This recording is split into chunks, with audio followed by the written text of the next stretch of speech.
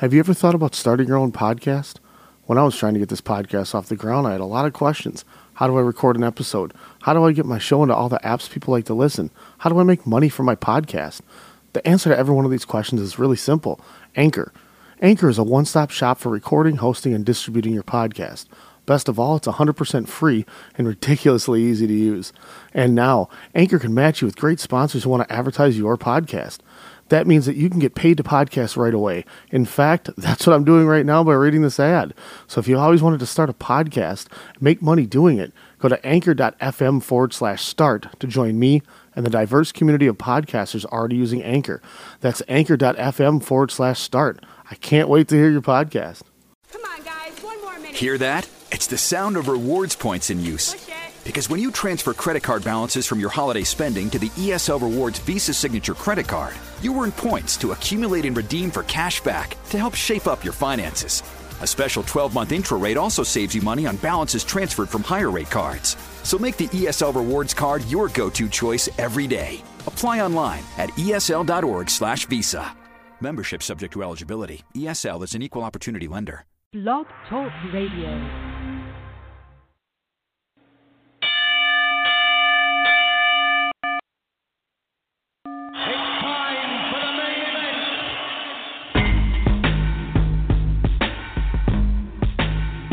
Get knocked out. Coming at you live is the Standing 8 Count, and it starts now. Before the first round, I make them back down. I'm coming for the crown, and no, we don't back down. I beat the track down, screaming like the crowd's gonna react. Wow, pound for pound, I'm the best in this game, man, hands down. The way I stand out, ain't looking for a handout. I'm undisputed, gassed up, and never ran out. I'm underrated, undefeated, and look to branch out. Hey, welcome to some boxing talk. I think they got a show. What is it, Standing 8 Count? That's what we're doing? I think so. We got a triple header that we're going to go over from ESPN on Saturday night. Top Rank Boxing. The iconic Bob Arum was talking with Don King the entire time, and I tell you what, if they kept putting that over about these guys working together and how amazing it was, I was probably going to puke. It was entertaining to watch the De La Hoya Trinidad press conference when Don King just keeps chanting "Viva Puerto Rico," and Bob Arum just sitting there like, "This isn't needed. I don't know why you keep doing this." He looks so annoyed in that old man get off my lawn style. That's hilarious. Oh man! But there were some good fights, some really good fights here. We may talk some news, up and coming things going down in the sport if we have time. But we have a great rewatch for you all tonight that we're going to do. We're going to kick the break at the top of the hour and then come back, and we're going to watch Ali Frazier's 3 from 1975. I've never seen it, and I frankly don't really know who wins the fight. I have a guess, but I'm excited, Elijah. You watched it, you said, a long time ago? Yeah, when I was a kid. It was probably when I was 10 or 11 or something, so it was quite some time ago. So this will be interesting. It'll be a fun fight. It's our first time we're really going throwback. We had a couple other options that we had talked about. We decided to go this route. I did, as an honorable mention, post in our group chat, Ivan Branchuk versus Shadi Shawarib, I think was his name. That fight has the most, I've never had ill feelings towards a human being in hopes that they're okay. After we discussed last week how the Beast is always trying to punch you as hard as he can. It is very, very evident in what he does to this human being. The fight only lasts about 2 minutes, which makes it even worse. Elijah, maybe on our first commercial break, you should watch it. It's so gross what happens to this man. So that's a little fun rewatch for another time. But yeah, we're gonna. Long story short, as I just wind and keep talking here, Frazier Ali 3. I'm excited though to check it out. It should be great. Yeah, it's going to be good. It's going to be good. It's something nice that we've never done, not doing something recent. So we'll get into all that here. I'm going to shut my mouth because I'm just talking a lot because I'm tired. I'm going to go make myself a cup of coffee. While I'm doing that, I want you guys to take a listen to the great people that help us out here, including FML Solutions. Give them a listen. We'll be right back with the ESPN results from Top Rank Saturday night.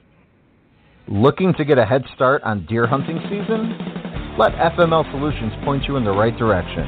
Hi, Alex from Strong Style Media here, letting our listeners know deer season just got a heck of a lot easier. FML Solutions offer a fantastic deer stand that only takes 30 minutes to assemble and disassembles with no tools required. The best part, though, is its ingenious design allows it to double as a cart to haul your trophy back to the truck. FML Solutions is a made-in-the-USA product manufactured right here in Minnesota. Check out FML Solutions on Facebook by searching FML Solutions INC and visit FMLSolutionsInc.com to learn more about this innovative deer stand. Most people would consider this illegal. What was mere vision suddenly became a reality. When you put a bunch of entities together and you bundle into one giant conglomerate, baby, you get Strong Style Media. My name is Ryan Cook. I'm the chairman of our company, and I'm here to tell you that each and every week, Sunday through Thursday night, we give you the best in radio. For boxing needs, Standing 8 Count Radio.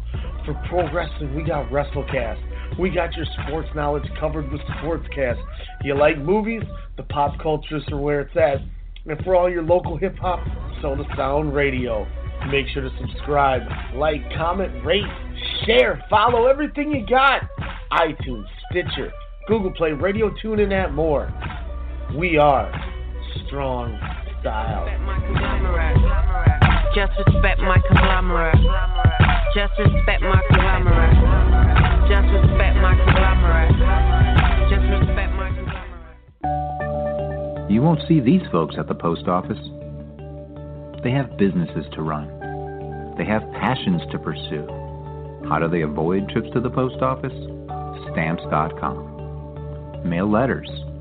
Ship packages. All the services of the post office right on your computer. Get a 4-week trial, including postage and a digital scale. Go to Stamps.com today.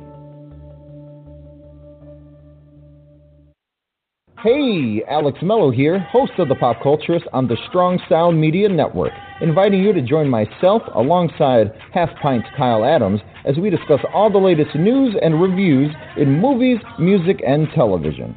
Check us out every Wednesday night at 8 p.m. Central Standard Time here on blogtalkradio.com. Also, you can check out the Pop Culturist archives on Blog Talk Radio, search bar Strong Style Media, as well as on iTunes, Stitcher, TuneIn, and Google Play to hear all the eclectic offerings here at Strong Style Media. We are conglomerates. What are we looking at here? Lists all over this safety thing. Third-party background check for drivers. 24/7 trust and safety team. Critical response line. All right, List, who can play at this game?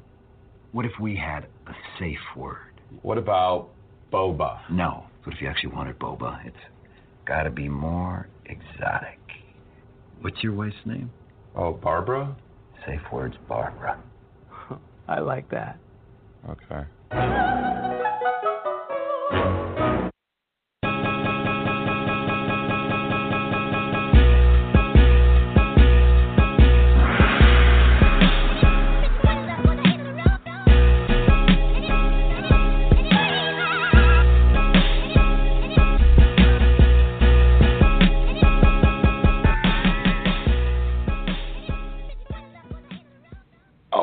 Elijah, you ready for some Dipset anthems on our songs tonight? Nope. Oh. Well, that's fantastic. So I had an issue. So I'm going to be watching this Ali Frazier 3 on YouTube. Okay. Because for some reason it's not on my on-demand here. So. Oh, did it just leave or something? I don't know what's going on, but it didn't come up on my on-demand. So, I have it to where though I muted it, so I'm going to be watching it without sound. Okay. So, I guess we just have to try and figure out how we're going to sync this up. That'll work. Where do you want to sync it up to? Like, where should we start at? Like, right when they get in the ring? Yeah, we'll figure it out. We'll talk during commercial. Okay. Sorry. No, you're good. You're good. I'm glad you let me know, so I'm not like, all right, ladies and gentlemen, and I start jumping into it, and you're like, hold up, dude, we got problems. Yeah, no, we'll when we go to our last break, we'll talk and we'll get it paused up and we'll make it work. I'm excited for it. No, but let's go into these fights on Saturday night here. Top Rank gave us 3 really fun fights. ESPN once again delivered, as we saw 2 weeks ago, that Quig Valdez Jr. fight that Valdez had to get his jaw wired shut. I don't know if you saw that, Elijah, which is insane. Yeah, no, he had a broken jaw. We got 2 more bangers that went the distance. One of them, I had it way more one-sided than the judges did. So that's why I wanted to kind of get your input on it, and I'm glad that was our opener. But Alexander Gvozdyk, defeats Mehdi Amar from France to win the WBC interim light heavyweight championship. First thing we'll get to is obviously why is there an interim title? Well, interim coming out because of the inactivity of one Adonis Stevenson, who is, as Elijah, in great terms, has put Adonis Stevenson's whining into a very good parody, which is always entertaining. Thank you for that. Giving me your Stevenson rendition earlier. Because it sounds so I'm the real champ. Like, we've complained about this guy. My title. I don't like to defend my title. He's like an NBA tough guy. Yes, he hasn't had a mandatory defense since 2013. He continues to duck and handpick. It's crazy too because he is a talented fighter. I don't know what he has to be worried about. Maybe he just and I say this loosely because obviously I don't think anybody does, but maybe he just really doesn't like to get hit. And who knows? Fighting a guy that's dangerous, he's not going to be comfortable in there, and he's going to be vulnerable. If that's the case, it makes sense why he would never fight Kovalev, because if Kovalev was able to knock Ward down, I don't know if Stevenson's chin's going to hold up against that, but we'll never see the fight, so it's not even at this point. At this point in the division, we've seen Kovalev have his prime fights. I'm sure we've seen Stevenson have his prime. I'm not saying Kovalev is going to be done, but Bivol and Beterbiev are 2 guys that are really, really taking that division by storm. And then we get Mr. Gvozdyk, who I actually gave 120, 108. I scored all 12 rounds for him to win the fight. I think most judges had it 8 or 9 rounds, or 9 or 10 rounds for him, but I just didn't logically see any way that Mehdi Amar won any of the rounds. I know he put that, he cut his eye, and they kept trying to get Gvozdyk's eye taken care of, but I mean, every time he'd land a shot, he'd eat 3 or 4 back on a combo. I mean, what did you think of the overall performance of this fight from the 2 fighters? Oh, it was a pretty one-sided fight. I mean, Amar was game, and he's a tough competitor, but Gvozdyk clearly won the fight and was clearly the much better, way more skilled fighter in this one. It was pretty much a no-doubt performance. The combination punching. Mm-hmm. Like, the combination punching was just insane. Just like you were saying, like, one punch, 3 or 4 comes back. It's like, what do you do? It definitely felt like I mean he definitely hung around in the fight. I mean that's an obvious thing. I mean he went the distance, but he just I don't know. I didn't see him. He ever was pose a outclassed. threat. No, he was That's totally a great way to put outclassed. it. And he was eating so many shots, and Gvozdyk was throwing with such an accuracy. I think he threw like 600-700 punches, but he landed at like a 35% rate, which is insane to think about. I got the CompuBox numbers up now. Gvozdyk landed 256. He threw 960 for 27%. Jeez. Amar landed 135 and threw 536 and had like a 25%. Yeah, but I mean, like it's just he ate so many. One He guy, ate 100 more punches. Yeah, and it's just one guy like coming forward, like trying to get one shot in on him, like trying to take him out with one shot, and you know he would hit him every once in a while, but he was constantly just getting peppered with like 3, 4, or 5 punches after throwing like one punch. It was like he'd worked so hard to just hit him with one shot that he'd eat enough where it was like, okay, well, I guess now I'm going to have to go back and try to figure out another way to get in there, only to, take, 2-3 more whappings. Yeah. I mean, it was clear the dominance here. As the interim champion, I'm assuming if Stevenson gets by Badou Jack, he would finally fight Eleider Alvarez, who I believe was his mandatory. No, he won't fight Eleider Alvarez. Then they'll be like, you should fight Gvozdyk, and then he'll have to fight Gvozdyk, and Eleider Alvarez will get passed over again. Well, so let's look at that fight then. Do you see in the performance that he put out last night, Gvozdyk having a chance to beat Adonis Stevenson? Oh, definitely he has a chance. He can punch, and he's skillful. I mean, Adonis Stevenson does kind of have a suspect chin. But I would have to say the favorite to me probably would just be Stevenson, just because he's a champ and stuff. But Gvozdyk definitely poses a threat. So. And he's another guy who I believe that was his 15th pro fight.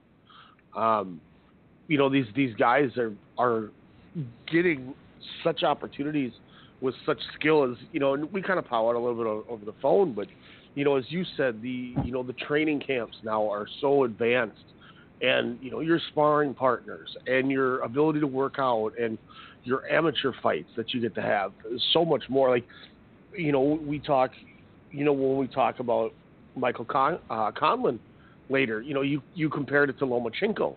Barely any fights, but he's already doing this. We mentioned Beterbiev and Bivol on the phone, 12-fight guys. Do you think this is kind of the new wave now, and it's not so much about having 35 fights experience before you get into a shot because you're so seasoned and ready? It could be. I mean, training for athletics nowadays is just different, and these guys are just trained better, and they're just better at a younger age because of the training, to me. So I think it's definitely a trend that you're kind of seeing in all sports.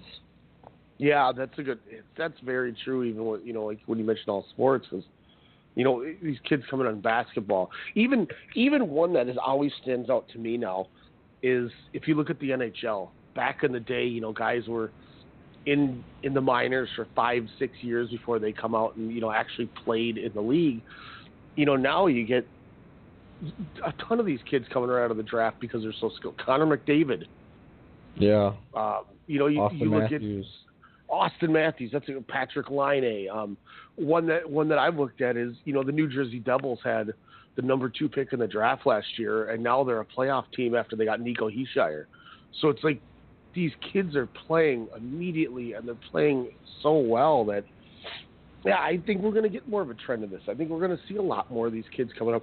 And it seems to me, too, that these European fighters are starting so young and getting so many fights under their belt that's why I think that's why a lot of the, Ukrainian and Russian fighters are so skilled so quick. And yeah. It's you look at this exact division. We mentioned Gvozdyk, but then you look at the other two kids that are champions. They're both Russian, Bivol and Beterbiev. Yeah. So I think I think it's that culture too, and it's great. I'm not gonna lie. If we're gonna keep getting these dudes, as we mentioned once already, Michael Conlon, 24 years old. If we're gonna get these guys fighting on big fights on TV, 8 years sooner than we normally would, we're just going to get so many more fights over the longevity of their careers that are going to be worth a damn. That we're going to keep ESPN restructured with Top Rank and added more dates to their calendar this year because it's doing so well. Yeah, like just speaking of the amateurs, like some of the guys you were mentioning, like didn't Lomachenko have like 400 amateur fights, and like Golovkin had like hundreds of amateur fights. Oh yeah, he's got. I wonder if I'll try to get an exact number, but yeah, he's had a ridiculous amount of amateur fights.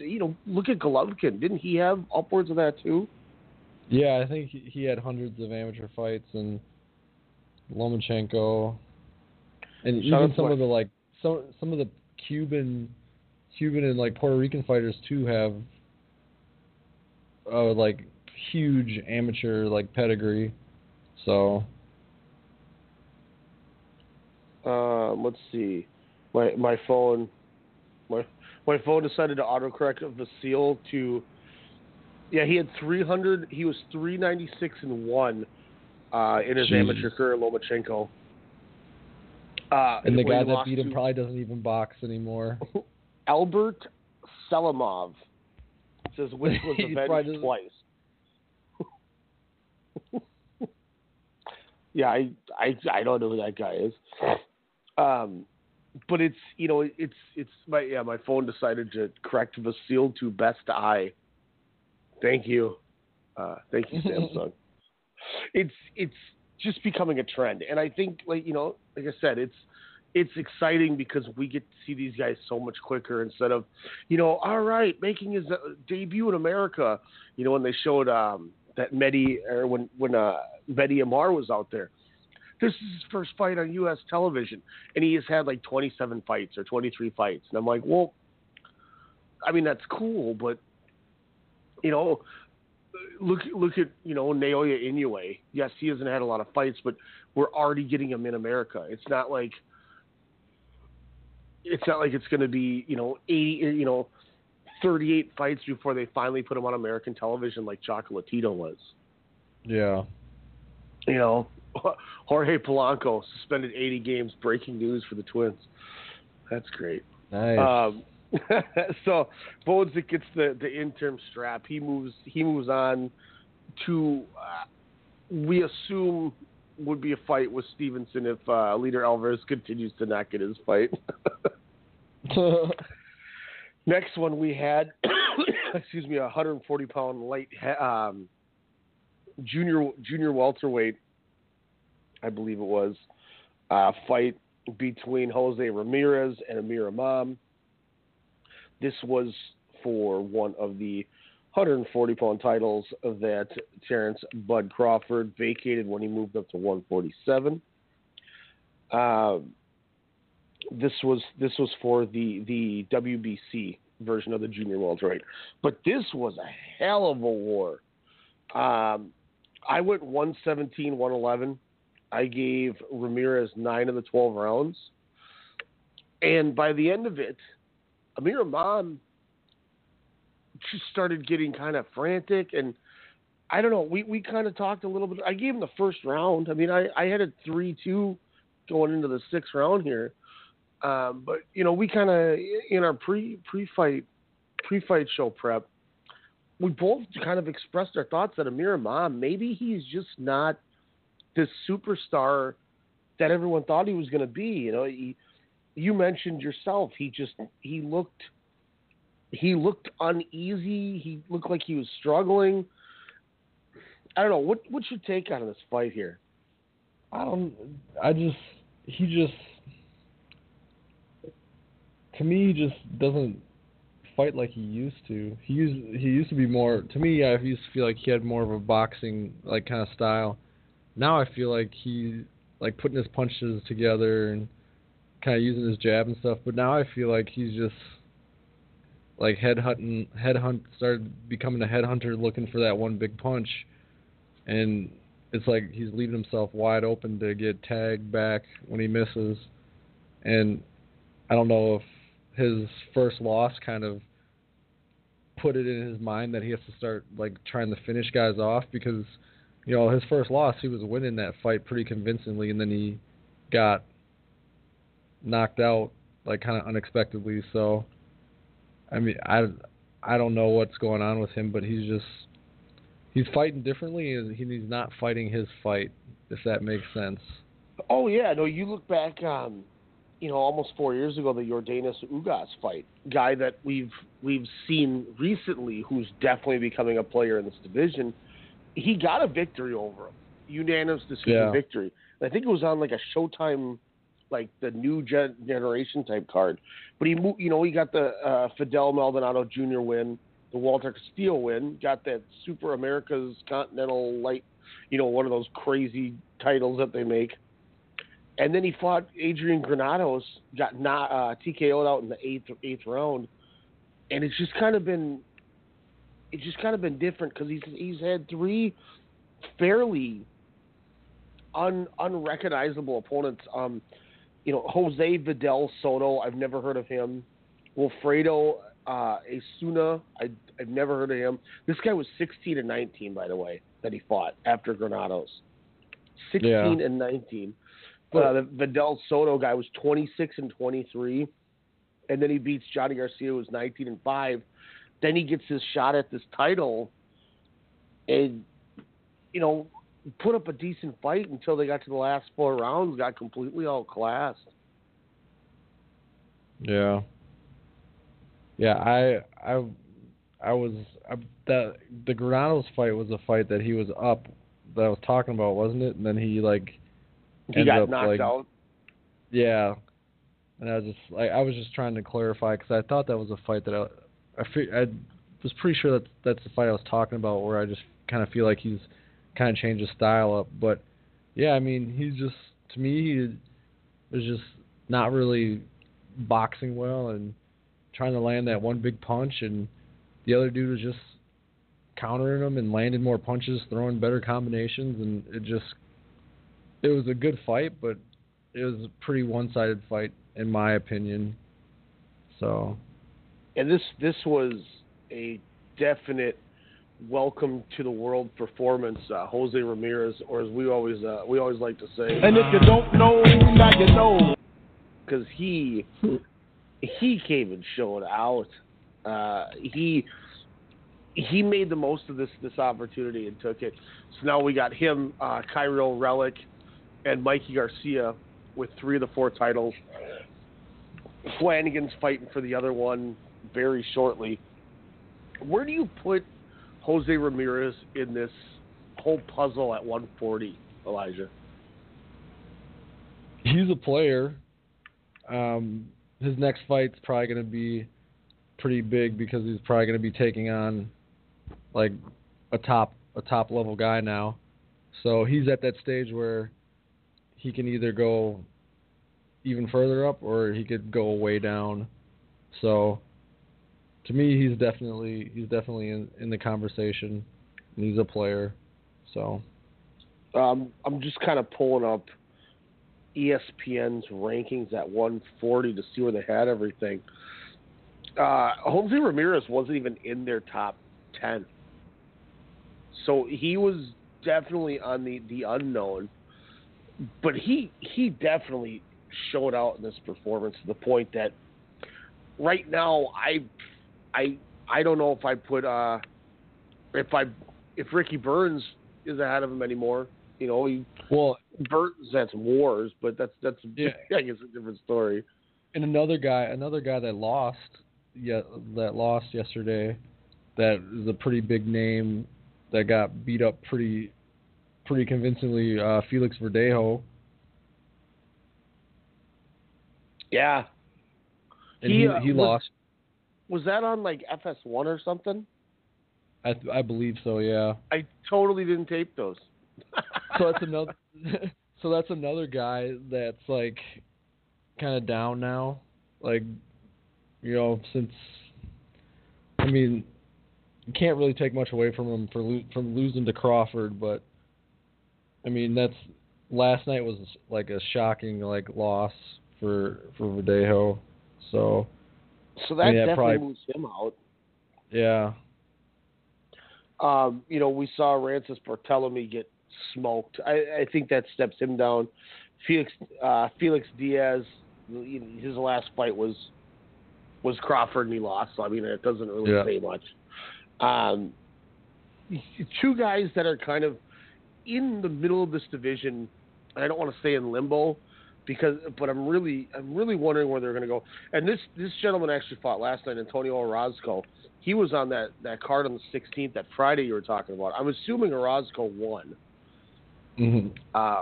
But like I said, I completely forgot to watch these fights. And then Edward Troyanovsky, who's still sitting there. They got him ranked 4. He hasn't fought since November. He doesn't have a fight scheduled, but he's high up in this division. He was actually 3 until Prograis knocked him into the 4th spot. But this is another guy who I see sit there with Troyanovsky, and it's like, do they slot him in with one of these 3 champions right away, or are we still we still needed to get him on TV more?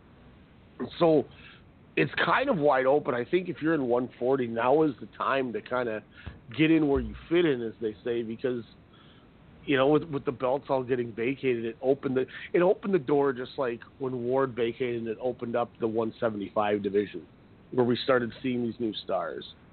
Yeah. Obviously, with Jose Ramirez, he's going to have some name recognition to start getting out. As you said, he should start getting the bigger fights. I goofed up. Felix Verdejo. I got Felix Diaz and Felix Verdejo confused. Oh, gotcha. Felix Verdejo is a super talented dude. So yeah, I got those two mixed up when I was talking. Felix Diaz and Felix Verdejo are 2 totally different guys.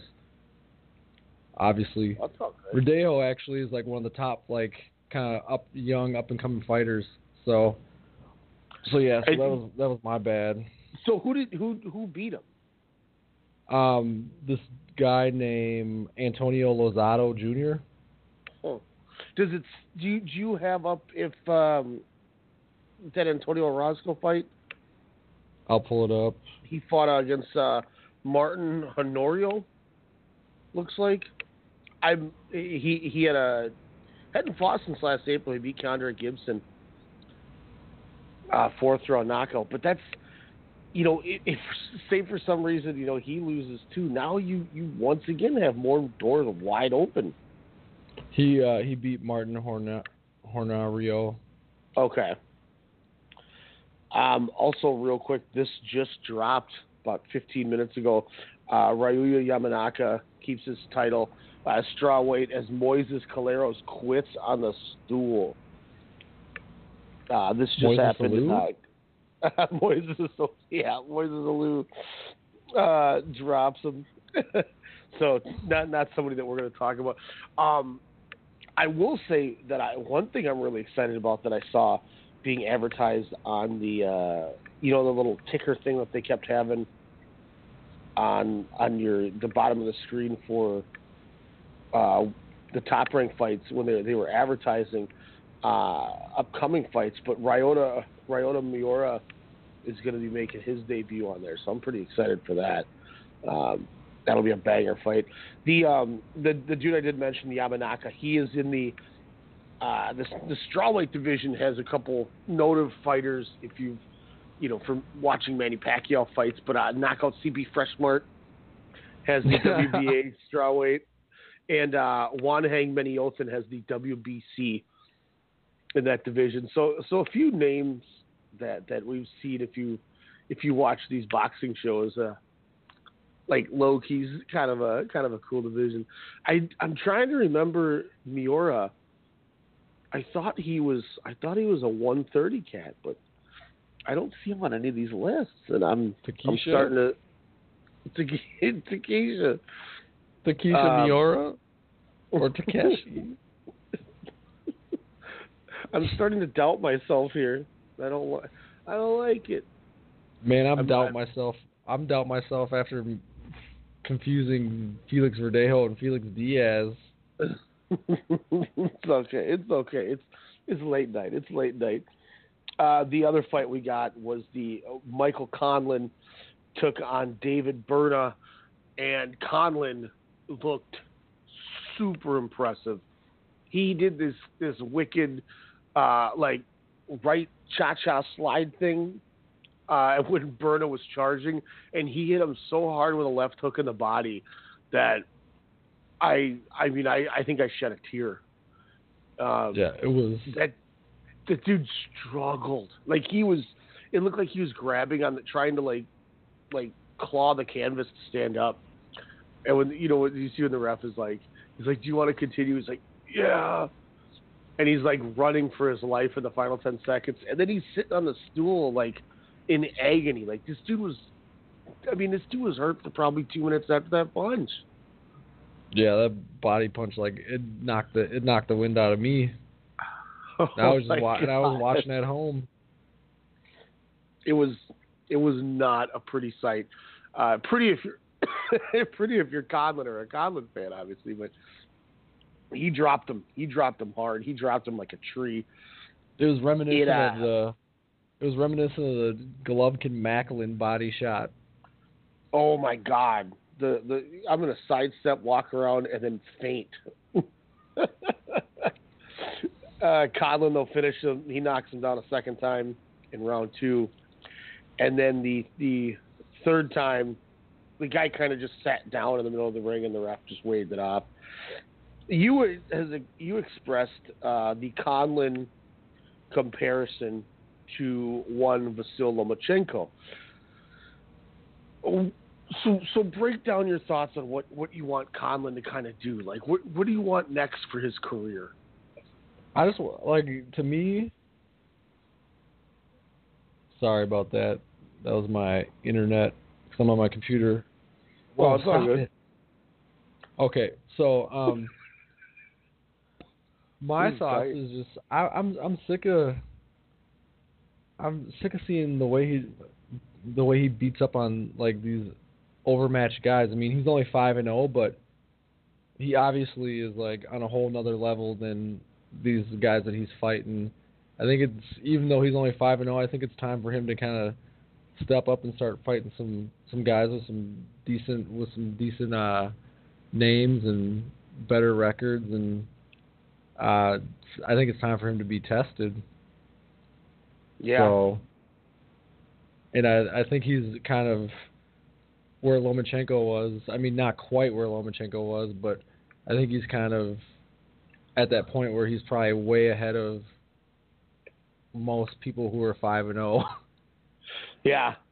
I'm looking at where he's sitting right here. I haven't heard of any of these guys. He has 1 decision, 5 knockouts, 6 total fights. David Berna, which is the one we saw, he had a 6-round decision in Madison Square Garden in December against Luis Fernando Molino. Don't know him. He had a 2nd-round knockout in the against Kenny Guzman. Nope. He TKO'd Jarrett Owen, TKO'd Alfredo Chanez, and TKO'd Tim Ibarra. I don't know any of those guys. I've never heard of any of those guys. What's their combined records? Let's see. Of course, it doesn't even have it. Let me go to BoxRec. BoxRec knows everything. I was on the wiki, but apparently since I didn't pay the wiki, money. They don't want to give me the influence of a correct answer. Michael Conlon, here we go, 6-0. Belfast, Northern Ireland. This is terrible. So David Berner was 15-2. Luis Fernando Molina was 7-3-1. Kenny Guzman was 3-0. Jarrett Owen was 5-4-3. Jose Alfredo Flores Chanez was 4-4, and Tim Ibarra was 4-4. Interesting. So David Berner was 15-2, and that was his most impressive win. Yeah. It's time. How high do you want to go then for him for his next fight? Well, just a guy who has a name and who's been in some fights with some good fighters. I mean, you obviously don't want to like put him in with the like top guys now, but you want to like start, getting the competition better because I think he can handle it. Do you throw him in there with a guy like Nonito Donaire? Is that too high? No, not. I don't. Maybe a few years ago, but now probably not because I think Donaire is way on the downside. Okay, so you're saying he's way above fighting him. I wouldn't say he's way above him. I'm just saying like that I wouldn't be scared putting him in with a guy like Donaire, even though Donaire has a massive name. If that makes more sense to clarify. And I don't know what's going to be left of Donaire after he fights Carl Frampton next month anyway. A guy we just saw on an ESPN show, Scott Quigg. Oh, I would put him in with Scott Quigg because I think he can handle Scott Quigg fairly easily, and he would look good doing it because Scott Quigg is a tough, come forward type of fighter, and it could give Conlon some more rounds, but I think Conlon would probably knock him out. Yeah, I think he's got a definite shot to do that. Okay, so that's kind of like those type of like a Scott Quigg type, like someone who's been in there with some good competition, but who's not like one of the best. What about here's a throwback. What about a guy like Kiko Martinez? Is he still doing it for you? That would be fine. He's only 32. Another young guy, I don't think they would put him in there with because I think just business-wise it doesn't make sense for either of them. But a guy like Kid Galahad. Yeah, that wouldn't. They would probably want to fight like more like down the line when they're both, champions or something, or when they both are at the point in their career where like it just means more for those two to fight each other. Like if something's on the line. Yeah. Instead of because Galahad's a UK guy, so I mean he's got the ties over there. He's 24-0. So, Michael Conlon mentions that he wants to have the big fight in Belfast, Ireland. Maybe that's a thought is, you build to those guys in Ireland in a couple of years. Yeah. Now I'm just kind of getting in like the 40s here. They don't even have Conlon ranked in the top 50 on BoxRec for the division. Yeah. Wow. Wow. Yeah, they don't have him top 50. Holy crap. But I guess, he's only had the 6 fights. Yeah. So, I mean, would you be mad if he were to take the same approach where he fights 5 times this year again against smaller name fighters to build a pedigree? I wouldn't be mad, but I just think he's ready to step up. Yeah, he doesn't really need to at this point anymore, but I mean, I wouldn't be mad.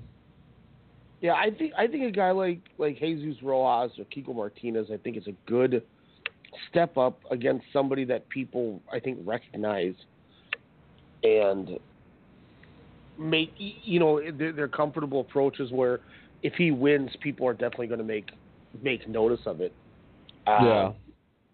You know, Jonathan Victor Barros is coming to the end of his career, Argentinian dude. You know, maybe that's the guy you could stick him in there and get a nice knockout against, you know, a guy who's 41-5. I mean, a nice fighter. Yeah. So I don't know, just some interest. And this is a guy who just lost to Lee Selby for the, you know, when Selby defended the IBF title. So I mean, he's just had a title fight. So just thoughts, obviously, going around here with them. Those are the Top Rank fights. We're going to take one second break. We're going to do maybe a 10-minute news segment and then cut to our last break before we do the watch around. Because Elijah wanted me to. I almost said Isaiah. Elijah wanted me to make a new sounder for the show, so I'm gonna. We're gonna break, and then we're gonna let him do a little ranting, and I'm going to get his sounder loaded in. So Elijah's gonna come at you with a Michael Conlan body shot in just a couple minutes. Standing 8 count. We'll be right back. Strong Style Media. Your late night hip hop and R&B podcast, Soda Sound Radio, hosted by Kyle Halfpint Adams, every Thursday night right here on the Strong Style Media Network. Catch up on your latest on hip hop and R&B, and hear Minnesota talent at 10 p.m. Central. But if you trust the way I feel, I won't fold from the cards that you deal. Let's journey life together and make it worthwhile. Can't take it back like diamond. See, my life is like a movie, no rewinding. Killing mics like I got a license. Victim, I believe don't have religion, just a higher power. Who power? I'm not so happy with it, but I take a breath, regain my pep, check my feet when I'm walking, see if it ain't. I seen it all more than I care to reveal. I'm always sure to clear the air for the real. That's why I'm aiming at the grill, man, cause it's how I feel. Nobody being sincere. We need some changes for real. Again, that's Thursdays right here on the Strong Style Media Network. Thursdays at 10 p.m. Central. And if you're a musician, you want to get your music heard on the show, send the MP3 over to Soda Sound at strongstylemedia.com. Peanut.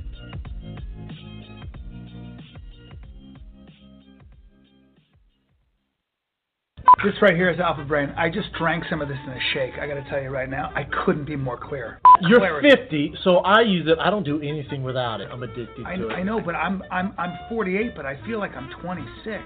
I have a boner right now. But I have so much energy. Like and I took an Alpha Brain. I never do. I want to fight you.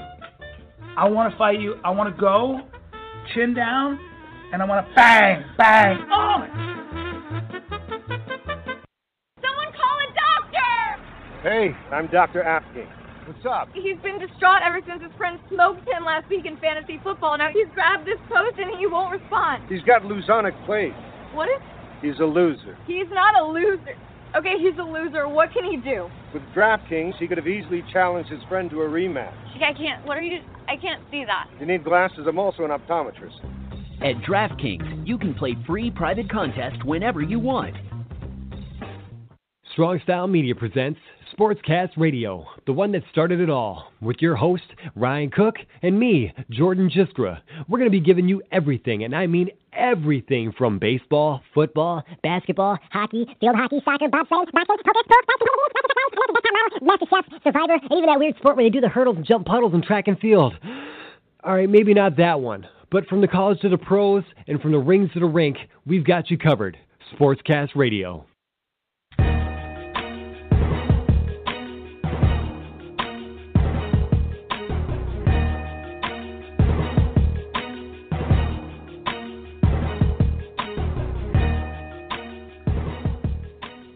Elijah, I'm fast forwarding and trying to sync up my Ali Frazier to like the start of the bell. I think it's a good spot. And this dude that's doing commentary has the most wicked 70s T-shirt or button-up I've ever seen in my life. That's hilarious. This dude looks like a James Bond villain. Like, I don't know if you're watching it at all right now. He's announcing Joe Frazier right now, it looks like. but this dude is wicked with his T-shirt. I'm going to stop this thing. Let's see, Joe Frazier. I'm going to pause it right when they stop showing Joe Frazier on the introduction here. Okay. But now they showed Ali. So right after the introduction, when they announced Joe Frazier, and then the screen cuts to Ali leaning out of the corner with his mouth open and his mouth guard in his mouth, and I think that's a terrible looking Bob Arum with glasses and a bald head right next to him. Mm-hmm. That will be our start point for all of our viewers, or all of our listeners, and for the two of us. I think is a perfect start point, because then it gives us a couple minutes to. I'll send you a picture of exactly what I'm looking at so you can see it as well. But let's get down to a little business here, Elijah. You wanted a sound clip made. I will just play it for everybody so they can kind of have an idea what's going on here. But hopefully you guys like the Tourette's guy. Oh, fuck! Aaron. Bob Arum, it seems like you have a little ill will right now, Elijah. Well, he's screwing stuff up, man. Like, first off, with the whole Manny Pacquiao thing, not telling Manny Pacquiao that he's going to be fighting on the undercard of Terrence Crawford, or not making sure it's okay with him, and then just putting him on there, and then Pacquiao backing out. And then now Pacquiao has a fight set up with Lucas Matisse, but now Arum's like, I never said anything about that fight, or I didn't know that fight was going on, or whatever. Like, I don't remember exactly what it was, but now, like, that fight's in jeopardy. And then now Terrence Crawford and Jeff Horn is getting moved back to June or July. What was it? I can't even remember. I'm getting so mad right now. May, Crawford hurt his hand. Okay. So this one, I think, is more legit than, but okay, I'm not trying to be a conspiracy theorist here. Now we're going to start picking up some steam, because usually when anger comes out, we start rocking and rolling here. I'm not a conspiracy theorist, Elijah, but what do you think the chances are that Bob Arum was like, listen, Terrence, we don't have the undercard set up for the fight. We need to postpone it. How do you feel about a hand injury? Like, do you legit think that there is a chance that it's not on pay-per-view anymore. It's now on ESPN, so they're not even, losing Pacquiao. I forgot about that. that. Oh, my God. And that, as annoying as that is, because I was excited for a nice four-fight pay-per-view evening with everybody, maybe he realized that if Crawford Postol didn't sell, why try to sell him on a Jeff Horn fight? Yeah. But once again, it's like you're still not giving your guy an opportunity to sell tickets. Yeah. You're not letting him try. So that's kind of frustrating. This thing has just been this thing has just been handled just so terribly by Bob Arum. It's just Arum. I can't believe a promoter with his experience and his name and just his level, how this is happening. It boggles my mind.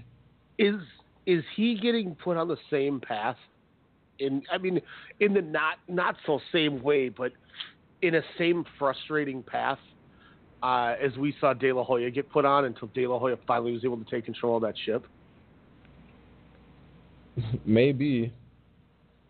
He has arguably the biggest star in boxing, and he can't manage him right. Yeah. To the point that De La Hoya almost.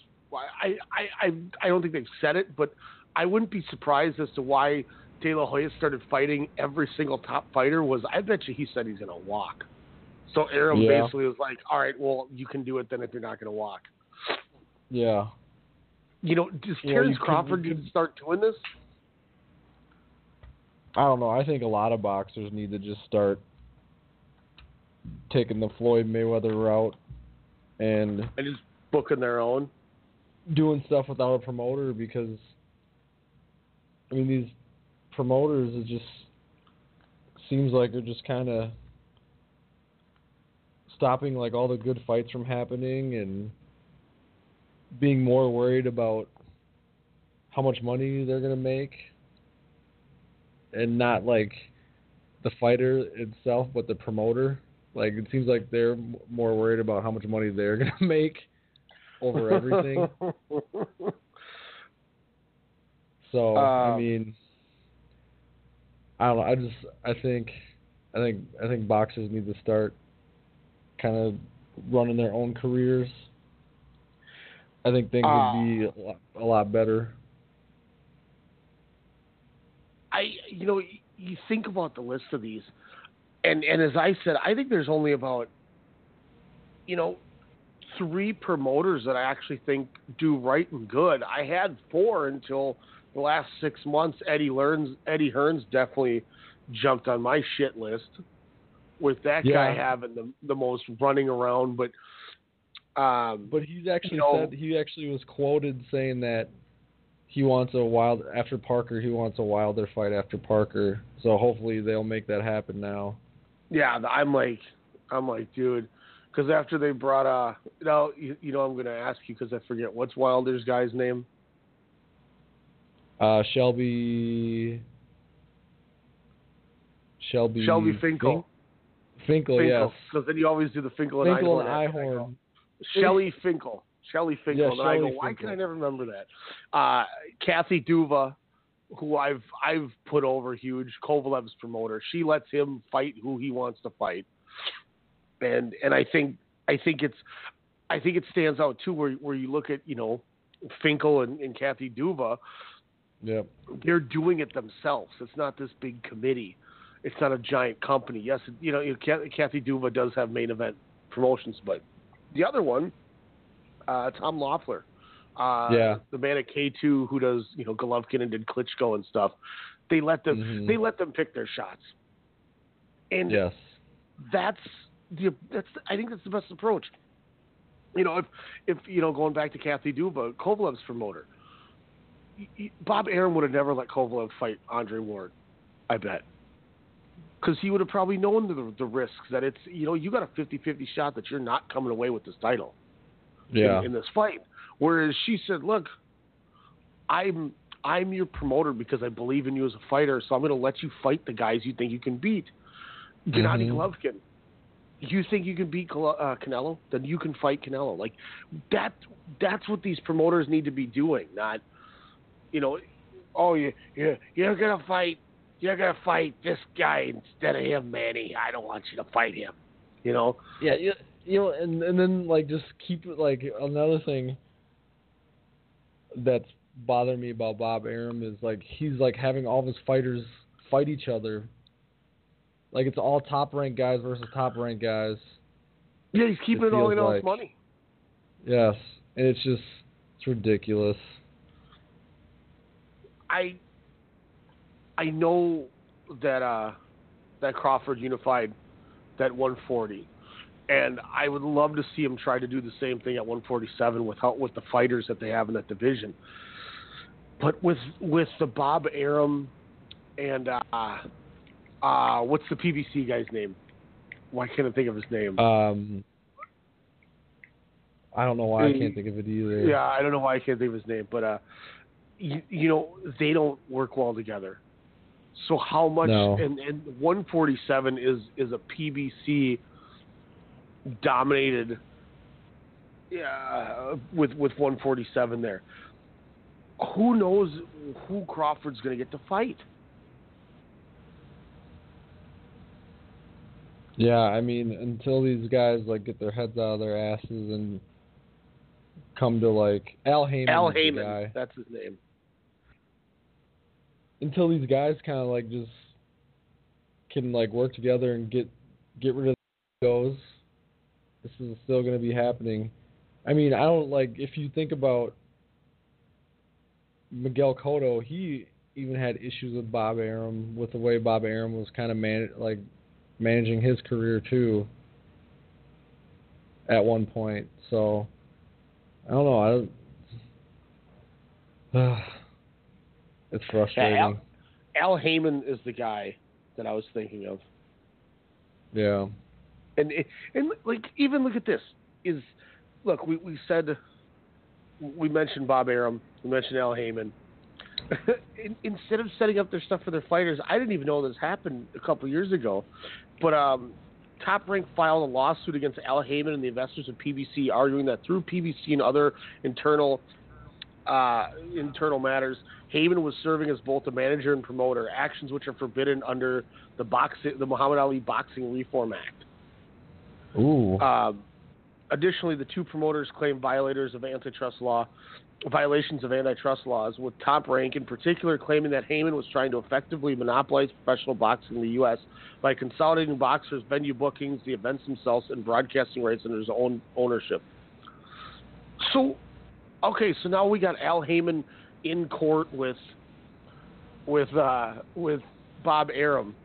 Meanwhile, instead of trying to set up Terrence Crawford versus Keith Thurman, they're fighting over money between themselves. Yeah. They're not focused on their fighters. No.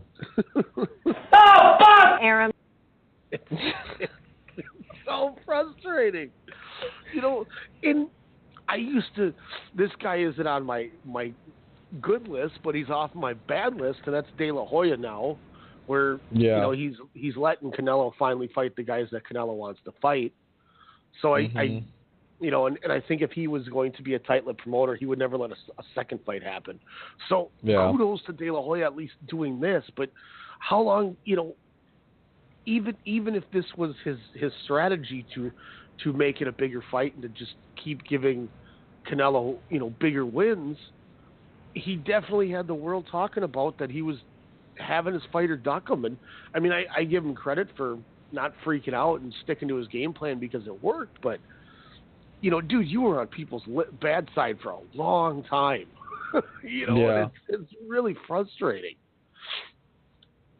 And so I don't know. I think now is the time where if Canelo loses again, it's probably not going to hurt him too bad. No, because he's losing to the guy that I think we both had number one in our last pound for pound, or one or two or something like that. So it's not like he's so established now. Mm-hmm. He's so established now, and he's so popular that, I mean, like, a loss in the first fight would have been like more detrimental, I think, than if he loses this fight. But I mean, I don't think losing to Triple G is going to hurt his popularity and his ability to draw.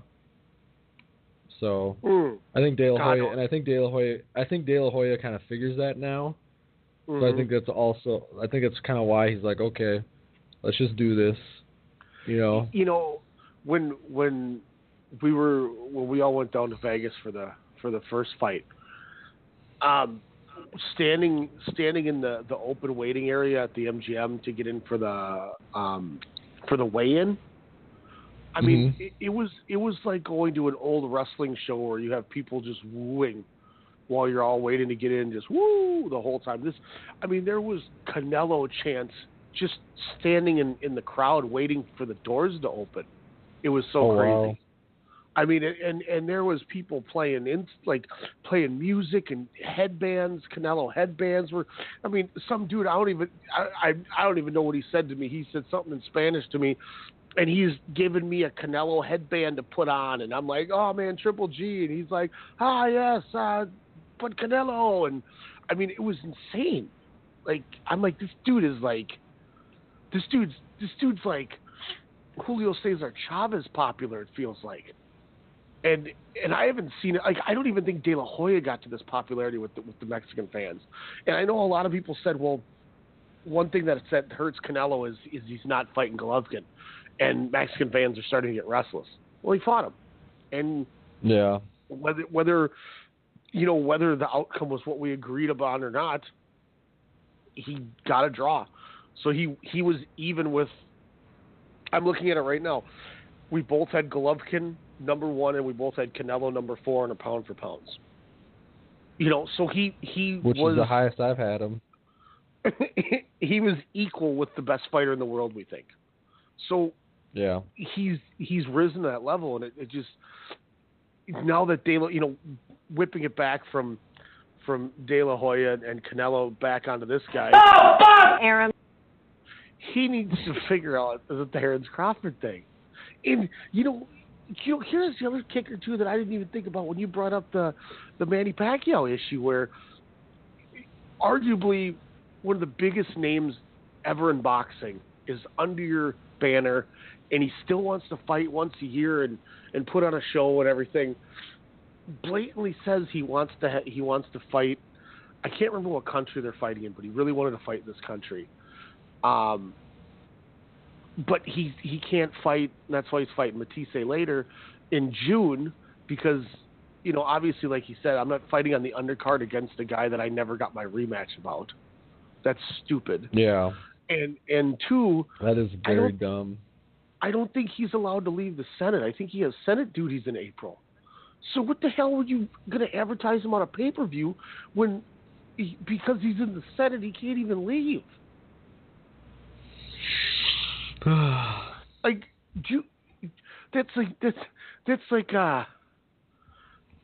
like Jen when she went to Hawaii for 2-3 weeks at the end of February, and I schedule family pictures for March 1st, even though I blatantly know that she's not able to attend them, and then I get confused when she reschedules it and says I don't clear it.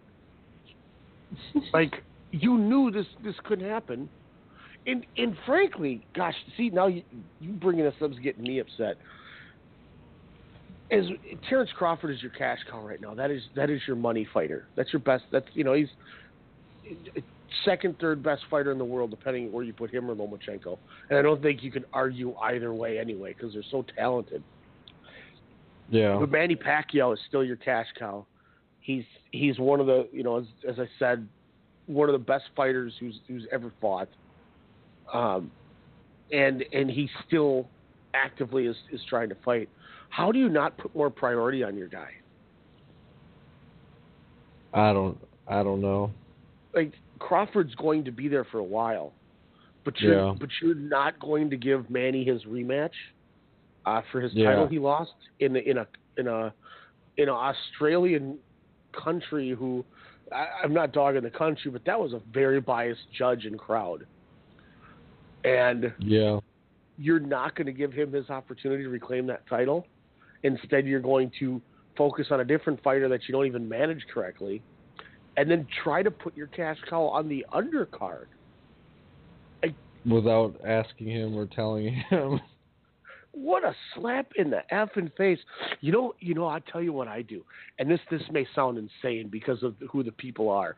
But for all we know, these guys do so much stuff behind everyone's backs. Like, it all comes out after the Mayweather Conor fight that these guys are like buddy and all excited and we got everybody. We took all their money. And everyone's like, damn it, we had an assumption, but we thought with the way that they were talking, it wasn't. Nope, they were just really good at selling a fight. They were the complete adjacent of Kovalev Ward at selling a fight. And hook, line, and sinker. They got my $100 that night. It is what it is. What can I do? But who's to say that Floyd and Manny really hate each other as much as it seems like they do? If I'm Floyd Mayweather, is this crazy to say, Elijah? I call up Manny Pacquiao and say, leave Bob Arum and let me promote you for your last few fights. He could make him a lot of money. I mean, I don't it wouldn't be crazy in my eyes. You when you mentioned taking the Floyd Mayweather route, it got me thinking that Mayweather, still promotes these guys. Yeah. I don't know if Pacquiao, I'm not saying Pacquiao's super egotistical and Like, I don't know if he would want to be under Floyd Mayweather. You know what I mean? Yeah. Or like, well, I and think that's he so has hard a lot because of they were pride. compared. Yeah, and with them being compared the way that they've been compared, where, you know, two of the best fighters of our generation were always in the same thing together, but Heyman and Arum would never let them fight. Because, I mean, realistically, at their peak, I may be somebody who's on a different end than most people, but I truly feel at their peak, I think Manny could have beaten Floyd. If you take their highest levels, I think Manny was just awkward enough that he could frustrate him a little bit. And I still think, you know, I've said it to this day, I still think that fight was 3-3 at the end of 6 rounds there. But, you know, dude's got a torn rotator cuff. What do you expect him to do? Because you can't postpone the fight after this. You know, obviously, like I said, I'm probably in the minority, not the majority, that believes that. But regardless, it takes me to agreeing with your point where, yeah, I think there is a self-pride. And, you know, or to hell with it. Why doesn't Manny just do the Floyd route? Promote yourself. He's got the money. Yeah. He's got the cachet. He's got the name. You know, he can have. Yeah, I don't know, man. Try to talk Zhu Shiming into coming out of retirement and fighting on the undercard or something. Zhu Shiming. Speaking of undercard, not to jump off subject, but looks like Chocolatito may be on the undercard of Canelo Golovkin 2. Nice. And then this is kind of funny, but kind of a jump off a topic that I'd like, since we were talking Mayweather. Did you see Mayweather hired Tyron Woodley to train him for MMA? This dude's never gonna fight in an MMA fight, and if he does, it's gonna be against CM Punk. Like that's the level of a guy that you'd. It's the same thing where, you know, hey, CM Punk, you know, he did a great job training, but it's such a different ballgame when you go into that, and that's, I still look as somebody who respects Floyd Mayweather as one of the greatest fighters of all time, but I don't like him as a person. I don't want to see him even do an MMA fight because I don't want to hurt that legacy. It's some people hate the way that his last couple fights with Conor and Andre Berto, but if he goes in there and does an MMA fight and he gets his ass kicked, that's what everybody's going to go back to when they talk about Floyd Mayweather. And I don't think his career deserves that. Yeah. It could be also, people could like give him credit for like actually doing an MMA fight when he kind of, the way he bashed MMA and stuff. I don't know. I mean, I don't think a guy like Floyd's going to get a popularity vote for trying. With the what happened to Floyd Money Mayweather 50-0, huh? Nobody could beat me. What, you know, like that's what I assume. I don't think it's the, you know, oh man, hey, hell of a job at going in. I don't think he gets the CM Punk treatment, whereas people actually gave CM Punk, hey man, that dude came in and at least tried. Yeah. And he got smoked, but you know, it was what it was. At least, you know, it wasn't like Lesnar and Lashley where he had a collegiate high school or a collegiate wrestling championship. So, you know, he already had a leg up. It was, this dude just was a pro wrestler who decided to give it a shot, and kudos for trying. I just don't think Floyd gets that, and I don't think it's fair for him. And I think the other thing that hurts, I think it's just like what we've all said about if Conor McGregor would have fought anybody not named Floyd Mayweather, they would have went out there and headhunted him to prove a point that he's nowhere in their league and to make a name for himself. Yeah. I feel like the same thing could be said if Floyd did it, but I mean, who knows? You know, stranger thing. You know, they always say don't bet against Tom Brady. I guess I can't bet against Floyd Mayweather either. Could you see CM Punk versus Floyd Mayweather in the octagon? Like, oh my gosh, two huge names. I feel like we're playing like UFC on the Xbox and we're doing Create a Fighter.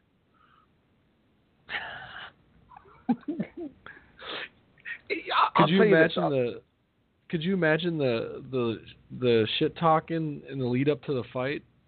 Oh, it would be perfect because CM Punk could just kind of, dude. CM Punk is one of the greatest talkers I think ever in wrestling with those pipe bombs he would drop. Yes. Oh man, and then just having Floyd like respond and stuff, man, it would be gold. Oh my gosh, the vernacular that CM Punk would use to describe Floyd Mayweather would be downright disgustingly just brutal, and Floyd would just start throwing money at him. Oh yeah, it would be ridiculous. CM Punk sitting on the Indian style on the stage instead of in the chair, like when he did the original pipe bomb. I'll say this: if Floyd Mayweather fought CM Punk in an MMA fight, I think if it didn't go to the ground, Floyd Mayweather would beat CM Punk. Yeah. I think because CM Punk now has like 3 years of jiu-jitsu training, I think he could win if it's on the ground. Just because, not because he's a more skilled fighter or a better athlete, but he would just understand how the body moves in that situation to do things. Yeah. It's the same thing with that's the only thing that hurts Floyd. It's just like McGregor. We saw McGregor land punches on Floyd Mayweather that you haven't seen since Shane Mosley. Or, I mean, I was going to say Maidana, but that was because Maidana had a CM Punk wrestling match with him. But, I mean, you haven't seen somebody land punches like that since Mosley. And it proved to me something that I didn't agree with people, that Conor McGregor is a skilled puncher. I take back all my talk that I said about Conor not being that great. I said Conor McGregor's a big name because he scored a lucky punch on Jose Aldo and he can talk good. But he proved me wrong when he was landing some shots on Floyd. But as we saw, they didn't do anything because he doesn't know how to throw punches like a boxer. Yeah. It was all arm punching. And that's because you can't just learn that in a year, half a year. And that's the only thing with Floyd is, what are you going to do? How does he react when he's on the ground and CM Punk has his back? Or Mickey Gall, who fought CM Punk, or just, MMA fighter A. How does he react? Does he panic and try to squirm his way out, which makes him more vulnerable? Is he comfortable? Like, I guess that's where I don't know. And it is an unknown. Very much so. But I definitely think it's entertaining that Tyron Woodley. And if I'm Tyron Woodley, hell yeah, man, I'll take that notoriety. Yeah. You got that picture I sent you, right? Yep. Okay, perfect. Let's hit our sponsors up for one last time, and then we'll come back here. We'll go a little overtime here. It won't be too much later for everybody, but we're gonna watch Ali Frazier 3 from 1975. Like I said, get your YouTube machine or your on demand. And the second the gentleman in the sweet button up 70s style shirt finishes introducing Frazier, and we see Muhammad Ali leaning off that corner with his two cornermen, that's where we're starting the film. So get yourself set up. We'll be right back. Ali Frazier 3, Strong Style Media. Missing out on an awesome show sucks.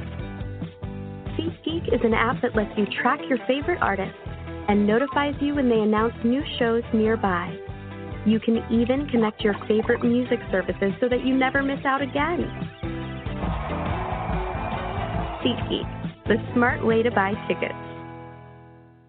Fan of pro wrestling like we are? Yeah! We got you covered. Yeah! From WWE, New Japan, Ring of Honor, Impact, Lucha Underground, All Japan, and more. We're talking the highs and lows in pro wrestling. Heck, we're even giving you people from the Okadas and Omega. We're even talking the Bone Soldiers and Enzo Amore's. Sorry, Daniel. We'll stick to guys like this.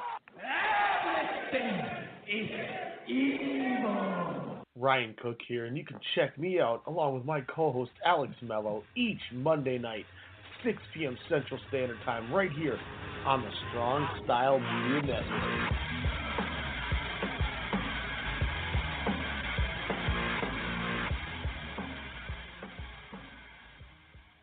Okay, I'm going to get that jersey for Steven.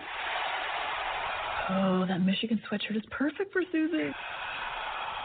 Ryan is going to love this hat. Fanatics.com has great gifts for all the sports fans in your life. Go to Fanatics.com right now and get free shipping and up to 10% cash back on absolutely everything. Every sport, every team. Fanatics.com, where sports fans shop.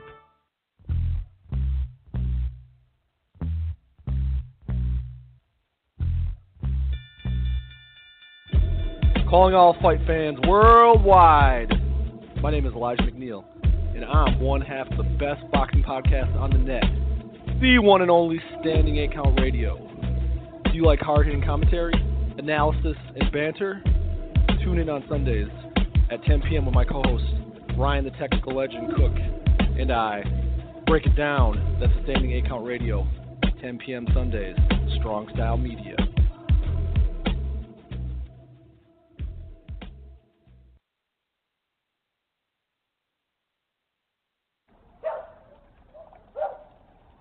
Alexa, call Ashley.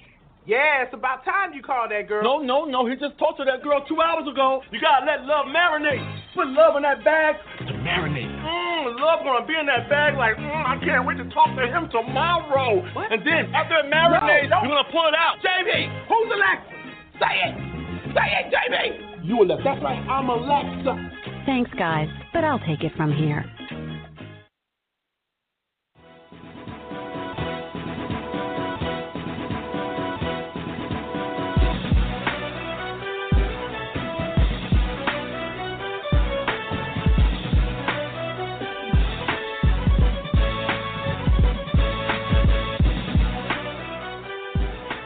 You recognize what that beat they used was? It's on the tip of my tongue. I can't, it's was it Thursday Night Football, like ESPN or one of the old ESPN football?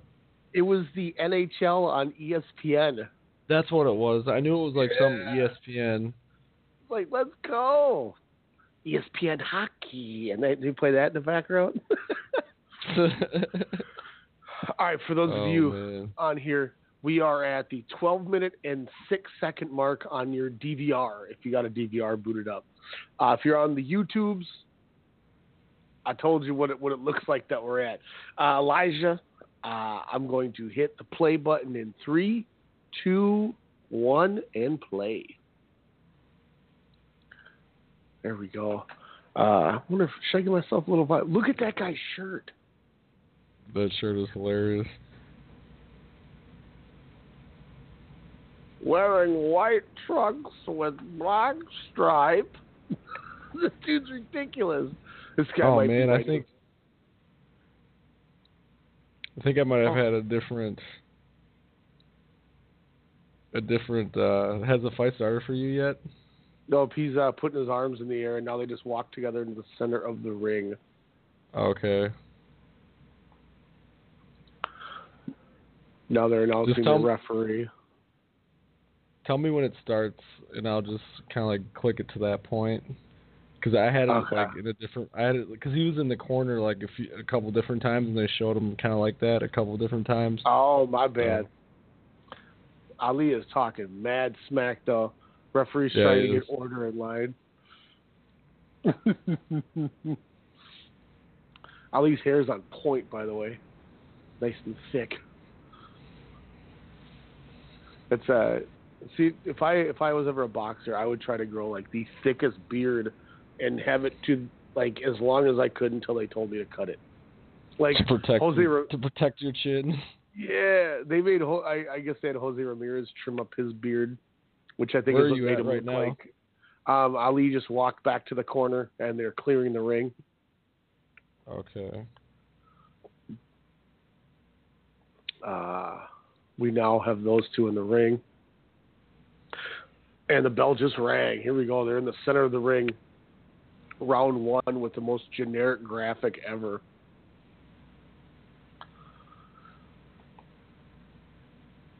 I'm gonna get a little score sheet up here. Let's see here. All right. Well, fortunately, there's no time on the screen. I'm at like 2:37 of the first round. Ali misses a left. Frazier is erratic. He's like Amir Imam. His hands are all over the place. Ha ha ha ha.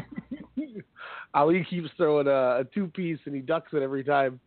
It's like a video game where you hit like the same duck button against the same person doing the just spamming hooks. Yeah. Ooh, nice right by Ali. Body shot from Frazier. Frazier Ali's just throws using lumbering bodies. What's that? Frazier is relentless, charge forward, hooks. I'm gonna take a couple, but I'm gonna hit you. I'm gonna take a couple, but I'm gonna hit you harder than those couple that you hit me with. He is like, and I say this obviously as this is 42 years old, but he is like the epitome of like one of those old time fighters that are in a movie. Like the grizzled guy that you got to fight where he like bangs the gloves together and he's like, and he charges at you. Yeah.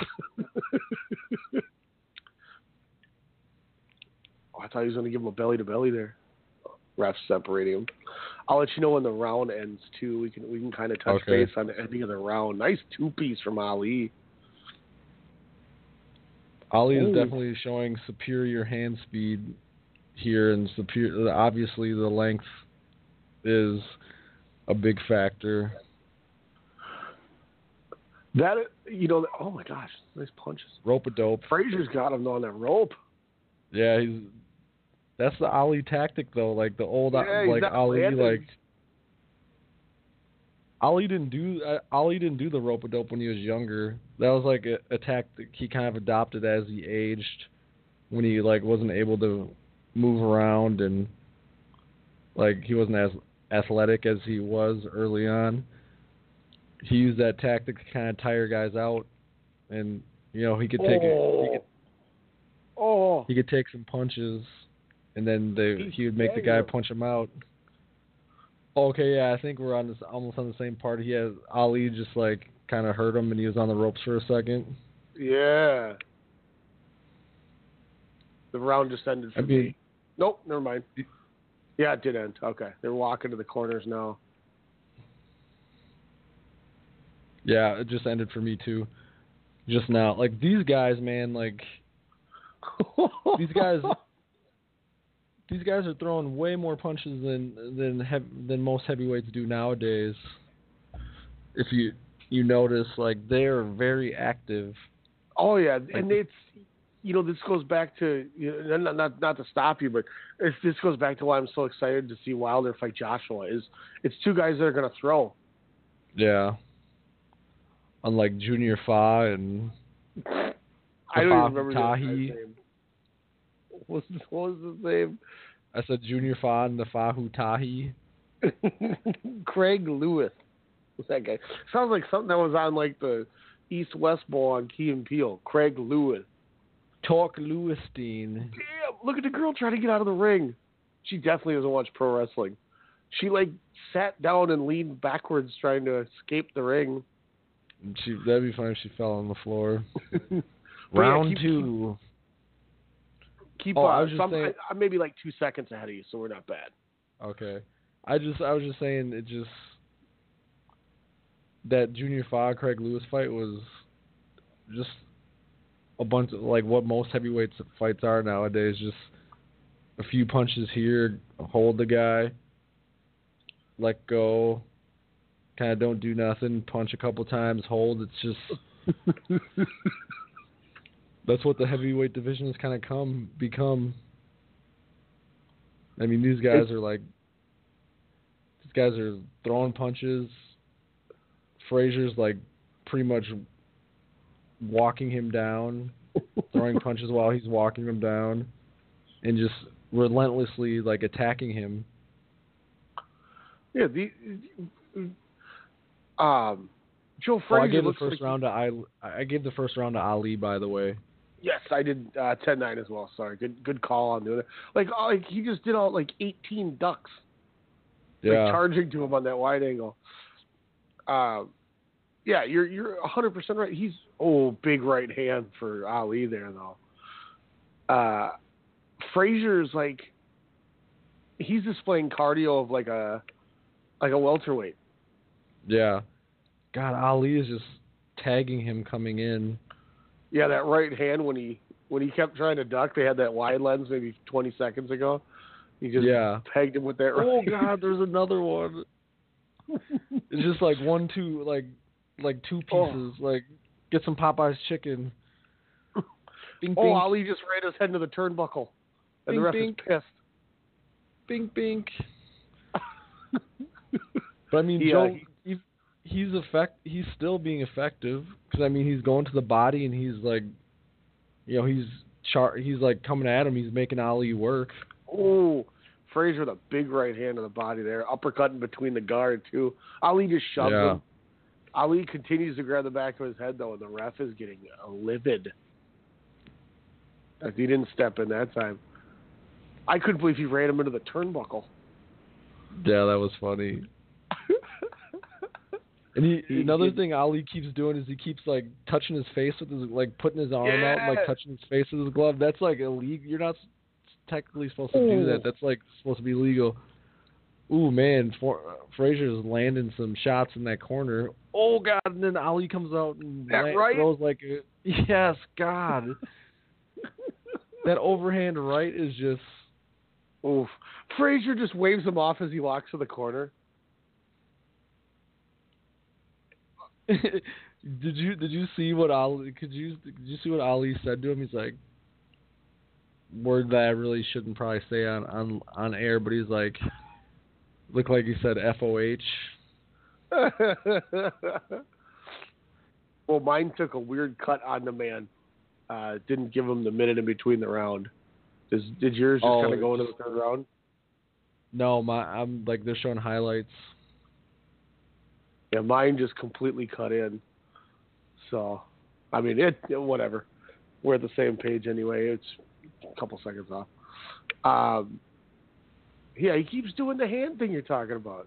Putting his hand right in his face like he's a little kid. Yeah. Like you can't punch me. You can't hit me. I went 10-9 again, 20-18, Ali over Frazier.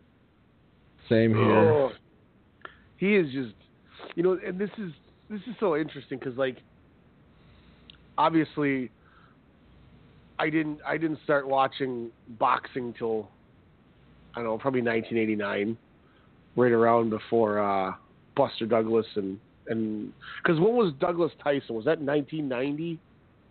89 or 90, I believe. Yeah. So I started watching like right before that. That was the first pay-per-view we ever ordered was Buster Douglas and Tyson. You know, so I never saw either of these guys more than just random highlights. And I never went out of my way to watch YouTube fights of theirs. And, you know, so myself and Elijah were figuring out a good thing for the watch-along tonight. And I'm glad this is where we went, oh, my God, Frazier. Frazier's punishing him. Yeah. I think the first fight that I remember watching was Sugar Ray Leonard, Marvin Hagler. I have seen that. That's where Hagler has those, like, gold and red trunks, right? Yeah, that was, like, the first fight. No, I'm thinking of Hearns. I'm thinking of Hagler. Yeah. Hagler is white. Hagler was, I can't remember what color he was, but that was the first fight that I remember watching like on pay-per-view, like with my dad and some of his friends, and that's when I like kind of started really liking boxing. So a little bit before you, but okay.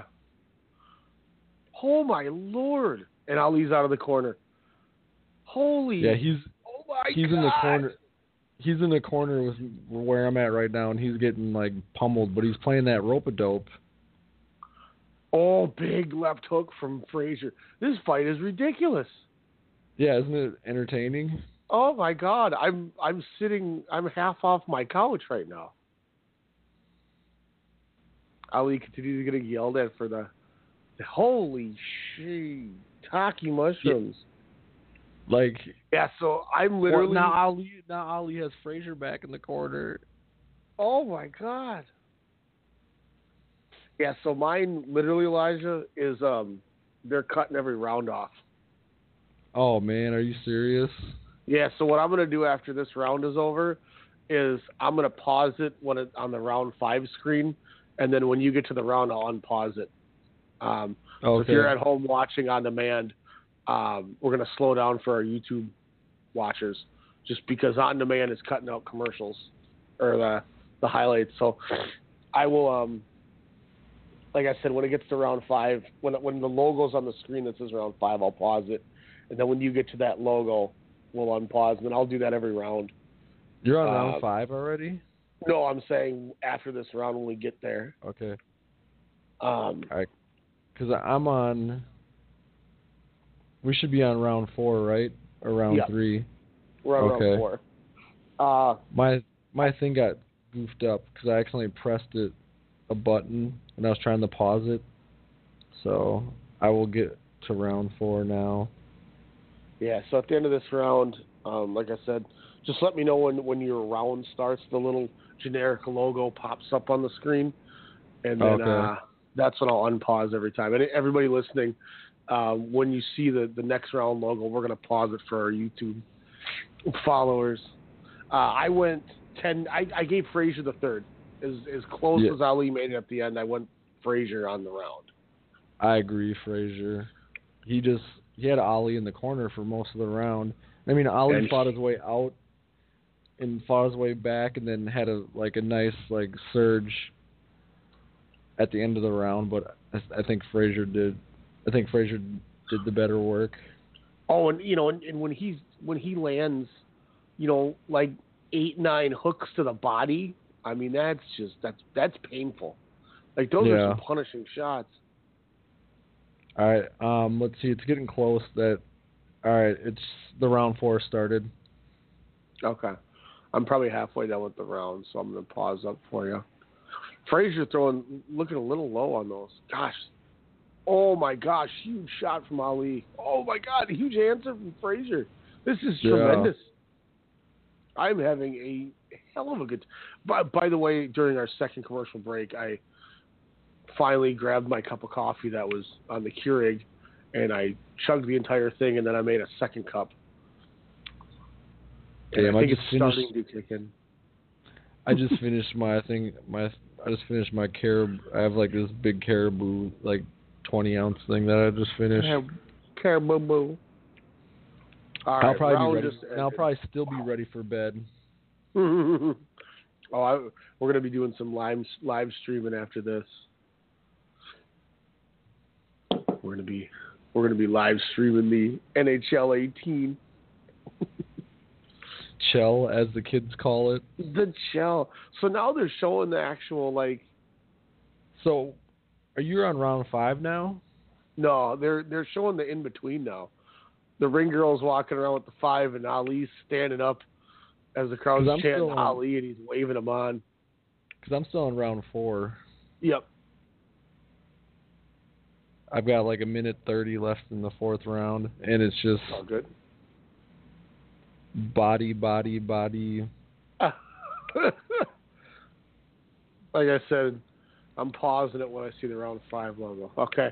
All right, everyone, 28:10, we're pausing up and waiting for our YouTube friends to come on, and then they can Elijah will let us know when the screen shows that generic round 5 logo, and then we'll hit play and get back on track here with it. Any rounds that they skip and don't show the in-between, we'll pause up. Man. That right hand, though, I mean, Frazier's getting in there too, but those right hands, man, are just so quick. There was a right that Ali landed, and then Frazier immediately caught him on the left. Yeah. Right back to answer it. Oh, just they're banging. This is great. I'm loving this. We might have to do more of these throwback fights. Yeah, definitely. Because this is I'm entertained. Are you not entertained? I'm gonna pull up. I got 10 seconds left in round 4. They, by the way, they're talking. If Chocolatito can beat one of these guys in a confidence booster, then you can argue that he should look for a title shot against Khalid Yafai next. If he struggles to beat one, though, maybe he should move back down to 112. Can he even make 112 anymore, though? Didn't he move up because he was having a hard time making 112? I would hope not. It wouldn't be that bad because he's only fighting at 115. I could have sworn that he didn't feel like he could make the weight anymore for 112. I just wondered, too, of how much lack of competition he felt there was. True. They're talking, let me know, too, when your round 5 logo pops on the screen and I'll on pause. They're talking Aran Diaz, John Riddle Casimiro, Hernan Marquez, Luis Concepcion, and Jamie Conlon. Pause it. I'm pausing. All right. We're going in. Get out of the ring. Dang, the cornermen are just standing there. There we go. As close as that 4th round was, I tied the fight up. I gave it to Frazier. Yeah. Why? I feel like we're copying each other, but I gave it to Frazier too. It's as effective as Ali is hitting these crazy shots, these punishing shots. Frazier just looks like he's systematically breaking him down. Like even right now, look at Ali's face. He even looks. Yeah. Oh, nice 3-piece there. But he looks. Yeah. Oh my gosh, Frazier coming in again. You know, he doesn't look like he's as thrilled as he was in round 1 when he's like laughing and smiling in there. Yeah. You know, as much as it hurts to get punched in the face, I mean, those body shots linger. Mm-hmm. Nice and it just there. The aggression and it being effective, like, makes it hard to kind of judge against it. He's like a little pit bull. Yeah. Just going in there and continuing. And Ali keeps putting his hand on the back of his head. Dude, that referee's getting so mad his comb over is going to start moving. More punches. You know, I understand the rope-a-dope in the corner, but I tell you what, this is definitely a Frazier round so far. And now he's holding him, and Frazier's like, quit. Frazier's like, quit it. What is he doing? Are they gonna? It looked like they're when you lead him in a wrestling in pro wrestling, and he's calling him in, and he just eats more body shots. Did you see him? He mushed him in the face, and then he told him to come in the corner. Yeah. Oh, huge left hand from Frazier. You see Ali's head snap back on that. Oh, good. Oh my God, they're exchanging combos. Holy uppercut, Ali. This is, oh man, brutal. Referee, come on now. Patting him on the back. Like, Frazier's pushing his hands down to land those body shots. It's like Lomachenko when he would slap down punch their gloves to open their face and then hit them with an uppercut. Mm-hmm. I'll never forget against Jason Sosa when Lomachenko did like a downwards uppercut with his right hand to the top of the gloves, and then with the same right hand swung it back around fast enough that he was able to hit him with a hook. Wow, what a round. Frazier slap his hand down before after. I'm giving 10-9 Ali. I'm going 10-9 Ali. I'm going 10-9 Frazier. I'm going the opposite. So, did you say you paused it? Yeah, because they went straight into the round. So let me know when. Okay. All right, so we both have the fight 48-47, but we have it different. See, now we're getting a little discrepancy. Yeah, I looked up and it was immediately showing round 6 already. I'm like, oh, okay, well we're getting no interval here. This is just going down. The referee's arms are wide open. With arms wide open. Now, is this a scheduled 12 or 15 round fight? That's a good question. Because didn't they used to fight? Sorry. I forgot. Okay. I'm like. All right. Yeah, start 1/3 of the. Okay. He keeps grabbing. Oh, the ref backhanded Ali's hand. Get off of him. Get off of him. Oh my God. Oh, hook by Frazier puts Ali in the corner. Bomb. No one puts Ali in the corner. Except for himself. Oh my God, Frazier is throwing bombs. Oh, hit him hard again, getting him in the corner. Like, Ali's landed a lot of good punches, but I feel like Frazier's doing damage. Yeah. I feel like Ali's not hurting him, and that's the worst thing, because if he's not scared of him, what's going to make him stop coming? His mom. Ali throws a right hand, and Frazier did like a arm over the other arm and like air pushed his hand away. I've never seen that before. Look at that. He's doing like crazy sideways block, like building like a wall and move it. But oh my gosh, he's bodying him again. Yeah. So this is a 15 round fight.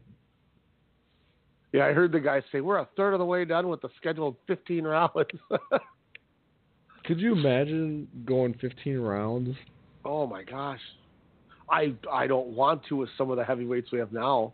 Could you imagine if that Junior Fa Craig Lewis fight went an extra 3 rounds? Oh man, they both would be dead. Yeah, but one of them might go into cardiac because he's so tired. They both would have just like. It would have been a draw because they both would have just been too tired to continue, and they both would have just like stopped fighting.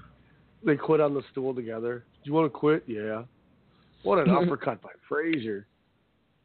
Dominic Brazil. Could you imagine seeing him go 15? That was gonna be my suggestion. I was thinking, well, excuse me, I don't want to dog him too hard. But I was thinking the same thing, like Dominic Brazil. I could see just lumbering around the ring for 15 rounds.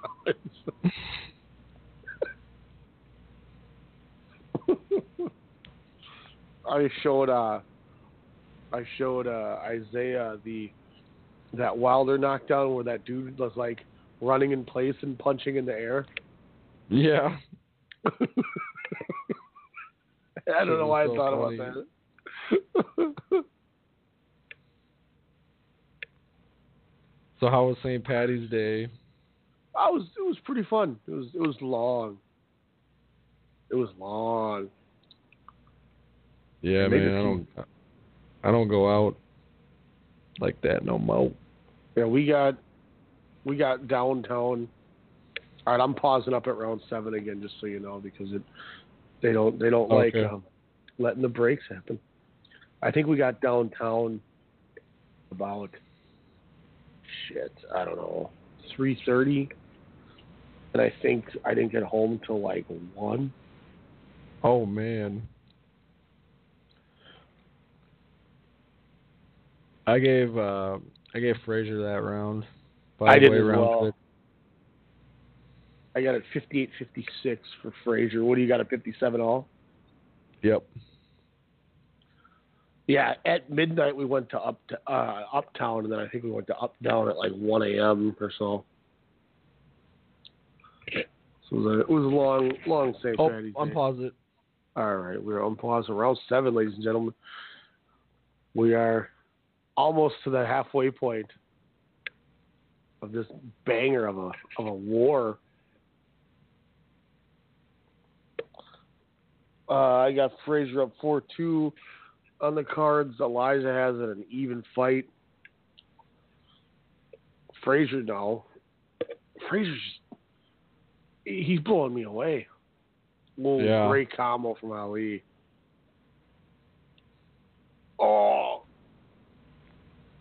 Frazier back to the body. Shout out to the ref and his mustache. That guy definitely. Oh my God. That guy definitely was in Boogie Nights.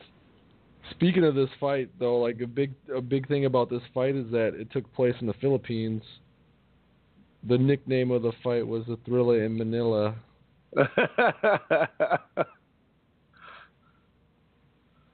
Maybe a little Manny Pacquiao was influenced by this fight before he was even born. How old is Pacquiao? He's got to be around our age, maybe a little older. I'm gonna look in Quezon City. Yeah, in my head I'm going. I couldn't remember. I was like, "Is this the Thrill in Manila, or is this the Rumble in the Jungle?" And then Rumble in the Jungle was George Foreman. Yeah, okay, that's what I thought it was the Foreman one.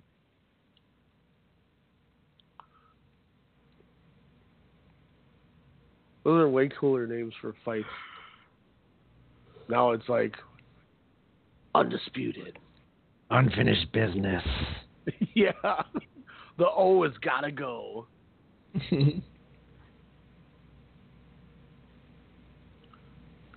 Ooh, Ali's sticking to the outside, but Frazier backs him in the corner.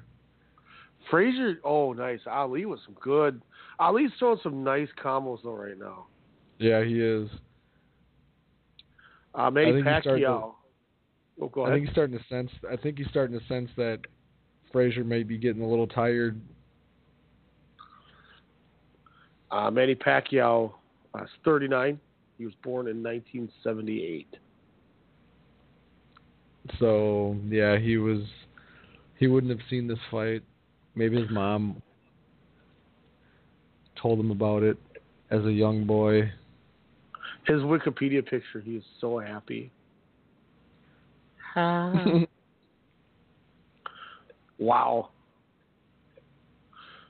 So BoxRec has Manny Pacquiao listed as the 4th greatest pound-for-pound boxer of all time. Wow.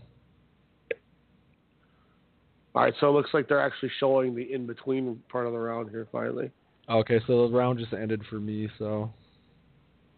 I'm going to give that round to Ali. Yep, Ali round for me too. I got it 67-66 Frazier. I have like it Frazier 60... landed up. I have Ali up by 1 now. So you got it 67-66. And Frazier was landing some good shots, but you could tell Muhammad Ali was getting comfortable. And was started to become an aggressor. Gosh, he looks spent from those body shots though in the corner right here. Yeah, he does. That dude is gonna have some Jose Uzcategui blood in his urine tomorrow. Round Kobe or round Timu here. Round 8. God, round 8. Bang. Don't penetrate. Fight. Whoa, that could be the name of your fight in the Philippines. What? Round 8, don't penetrate. In the main event, we'll see Elijah McNeil take on this man. Oh, fuck! Aaron. If you're gonna do it for the boxing fans. Ooh, Did you God, Ali.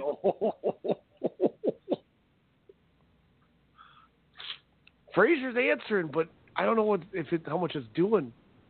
Yeah. Look at him just snap these punches on Frazier. Wow, Frazier with a big left hook. That got Ali to stop punching for a second. Oh, he was ready for that one. Oh, he's punishing Frazier. Oh, my God. Man, he just hit him with like 5 or 6 punches in a row. Frazier went for that big hook again. Oh, man, that was a great jab by Frazier. And, they turned the camera perfectly. Now Frazier has Ali up against the ropes again. Ali's pants are going to come off. Yep, you can see his guard. He gets back in the locker room and somehow only has one sock. What the hell? This is a hell of a war. Oh, Frazier! Did you know this fight also, it wasn't a title fight? I don't believe.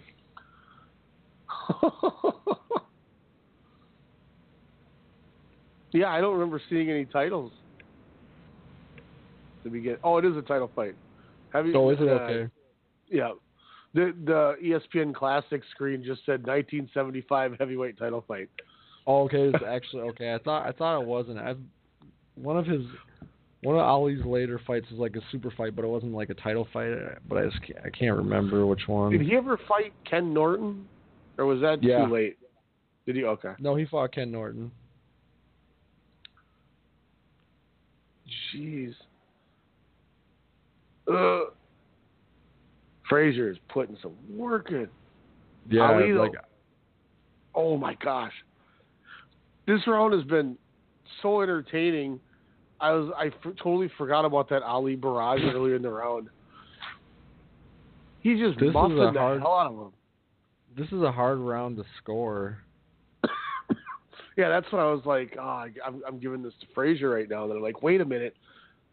But gosh, I got to get my pause ready in case they don't break. Okay, I got to pause. I'm paused at the 9 again. Okay. Holy shit. Okay, I think I know where I'm going on this. Yeah, we're gonna go this route, even though another round where I'm going even. Even, is that a thing? Yeah, you can go even rounds. Did Gotti Ward even get an even?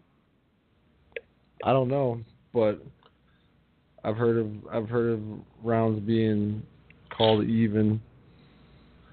I gotta give it to somebody. I'm gonna give it to Ali.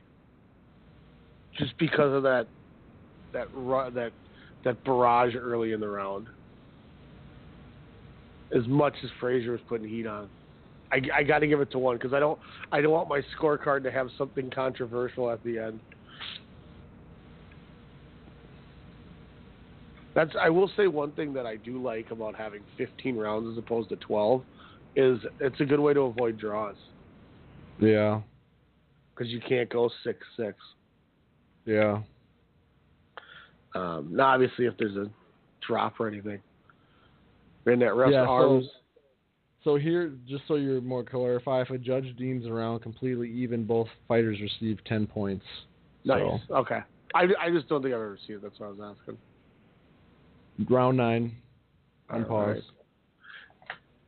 Right. The ref just gets out of the way after he separates him to go push that dude out of the ring. Araneta Coliseum.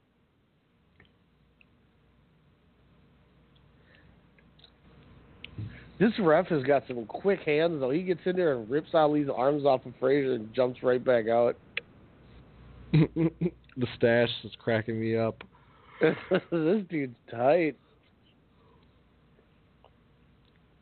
He's like, stop! Get your hands off his head. He keeps pulling his hand, he keeps slapping Ali's hand off his head. Great little back pedal from the ref. Very Steve Willis-like. Steve Willis is like how I would hope I would be if I was a boxing ref. Ooh, he loves the facial expressions he makes are hilarious. That video that we were tagged in, I can't remember who tagged us, but I think Kyle. Yeah, I think it might have been Kyle, where it was just like Steve Willis enjoying his job. Yeah. The punch that Terrence Crawford landed on Hank Lundy, his face, he's just like, ooh.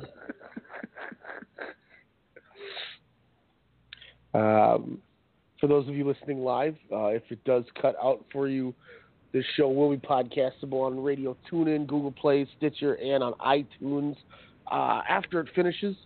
But if you are still listening, it may carry over. We're going into overtime here.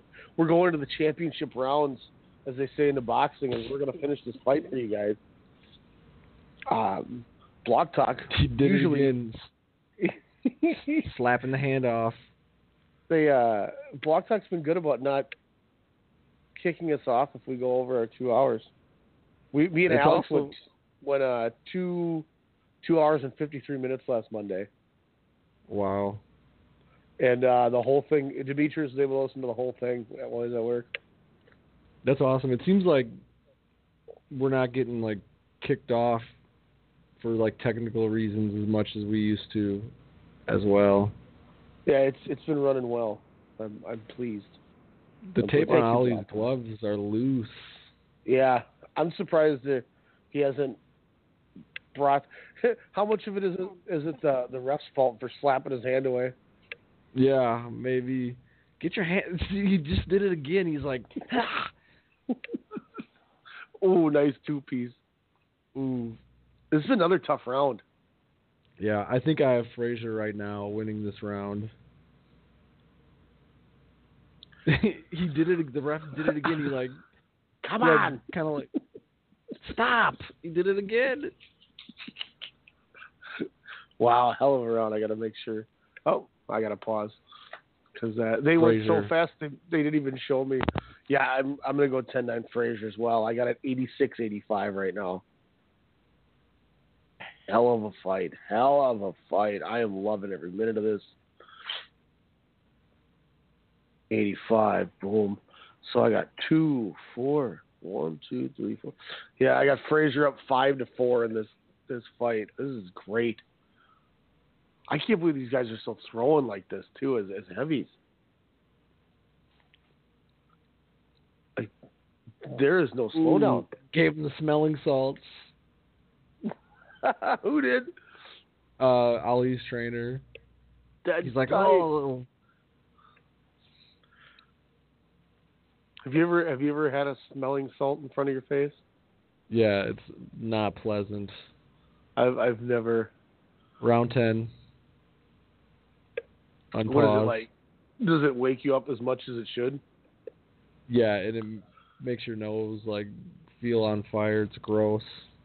Did you get laid out or something and had to do it? No, we had a first aid kit at a job I had, and someone dared me to open it up and smell it. I'm like, okay, and I did it. I almost knocked me over. I was when you said we had a first aid kit, before you even said the place or anything about it, I knew it was going to be a great story. Would you remember what your place of employment was when this happened? I don't remember where it was. Trying to figure out how young you were. Going through your job history, I'm like, I wonder how old he was. I was in my 20s. I was in my early 20s. I just can't remember where it was, but man, it was Maplewood at Toys R Us. Ollie's. No, it wasn't at Maplewood Toys R Us. Maybe it was when I was working at Cintas. But man, Ollie just landed a combo. Heavy shot. And then now Frazier's trying to pull his pants down. Ollie's The ref moved his hand off his head again. Oh man. I'm surprised he hasn't taken a point. I know, because he looks like he's getting really annoyed. I bet you he knows how close the fight is. Yeah. If he takes a point, then if he loses by 1, now the ref goes, well, or the people do, well, if the ref didn't take a point, well, but the ref also is doing his job as he's warned him 400 times to stop doing this. Yeah. Now he just muffed him with his forearm.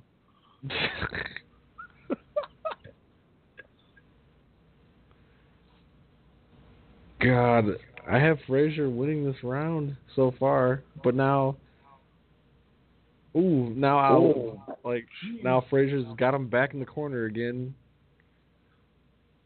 Ooh, God, that hook that Ali just hit him with. Ooh.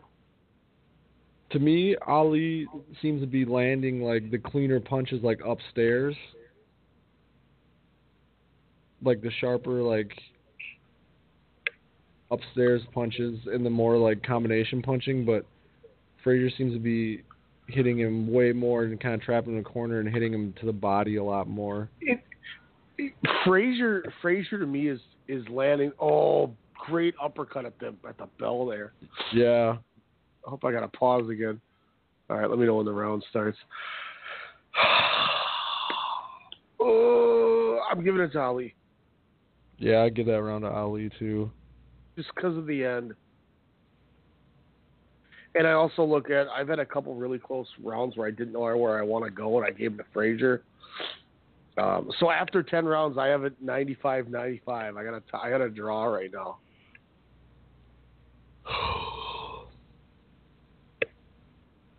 Yeah. I got this 5-5. This is fantastic. With my even round, I think Ali is up 5-4.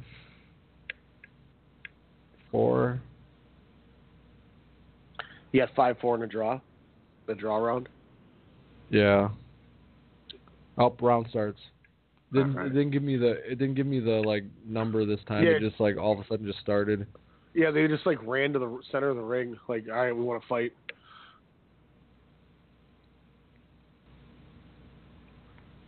Man. Oof. Ali's got him in the corner. Oh. Ali almost had him in the corner again, and then he hit him with that hook. Oof. So you've technically given 6 rounds and to 5 counting the draw because of the draw, right? Yeah. Okay, Ooh, so you got Lord. this fight. You got this fight 96-95 Ali, just for your numbers' sake, so we can compare numbers after. Yeah, you're better at math than I am. So gee, I do it on my computer and live update. So like I'm like, all right. So when I had like 85, I'm like, okay, I just change it or add 10 right now. Just keep it going rather bad. You know, this is kind of a funny thought to me, but it's a different sport, but when watching Ali fight, you can really see that he really influenced Anderson Silva with the way he moves his head and like kind of like doesn't really block a lot of punches, but he moves his head like out of the way and moves. You know what I mean? Like he standstills with his defense. Yeah, like, and he just kind of like moves his head like back, like he's in the Matrix or something. And I think Silva said that Ali is like one of his like idols, and he kind of patterned his like striking kind of similar to Ali with his defense. He throws a lot of those like pitter patter type shots to kind of open you up too. Yeah. You know, he'd throw those like loose arm jabs around, and then he'd come with like a huge windmill kick. Oh, God, Frazier is putting on punishment this round. Ali's got a nice flurry coming on now, but oof. Oh my gosh, I was all, oh my gosh, I can't even speak. Like, I was all like, Frazier's dominating this round, and now Ali's just, oh my, I don't know. This round is insane. I can't. Oh my! What a hell of a round. Do I need to pause again, or are they going to show the damn? All right, I got to pause again. I'm going Frazier on that round. I have to go Frazier too. 105, 104 for me right now. Gosh, this is a close fight. So now, because of that tie, you got a draw right now, don't you? Yeah.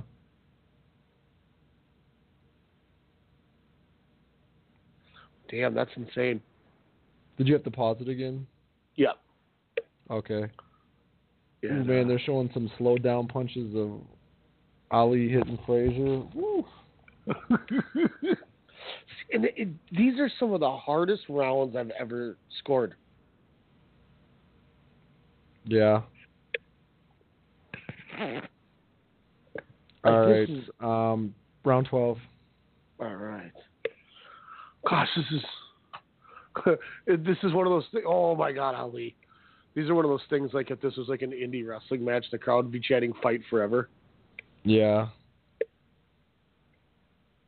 So, like, I've just pulled up something that says Anderson Silva did say like that his counter striking and like defense kind of has like is really influenced by Muhammad Ali's style. Yeah, when you made that comparison, it totally shows with his. Here's an odd boxing one that maybe I'm 100% wrong with, but how much Ali do you think Canelo watched? I'm not sure. I've never heard footed moving with not you know what I mean, like the standstill impressive body movement and head movement. It could be. I've never heard Canelo like really say anything how like Ali's influenced him, but maybe he has. Like I see a little bit of it. Like it's the same type of a defense that you just don't see, and it could just be coincidental that his trainers saw how good his vision was at moving away from punches without having to, waste energy running around the ring. But, you mentioned the Silva thing, and it really got me thinking about guys that fight like this. Yeah, I could see it. Man, Frazier's just like a pit bull, man. He just doesn't go away. They both look like they're starting to like get a little tired though. But Frazier just keeps coming forward. Ali did hit him with that. Yeah, as he was coming forward. Ooh. Another hook, God. Here's one thing I'll say too about this fight is I haven't seen like.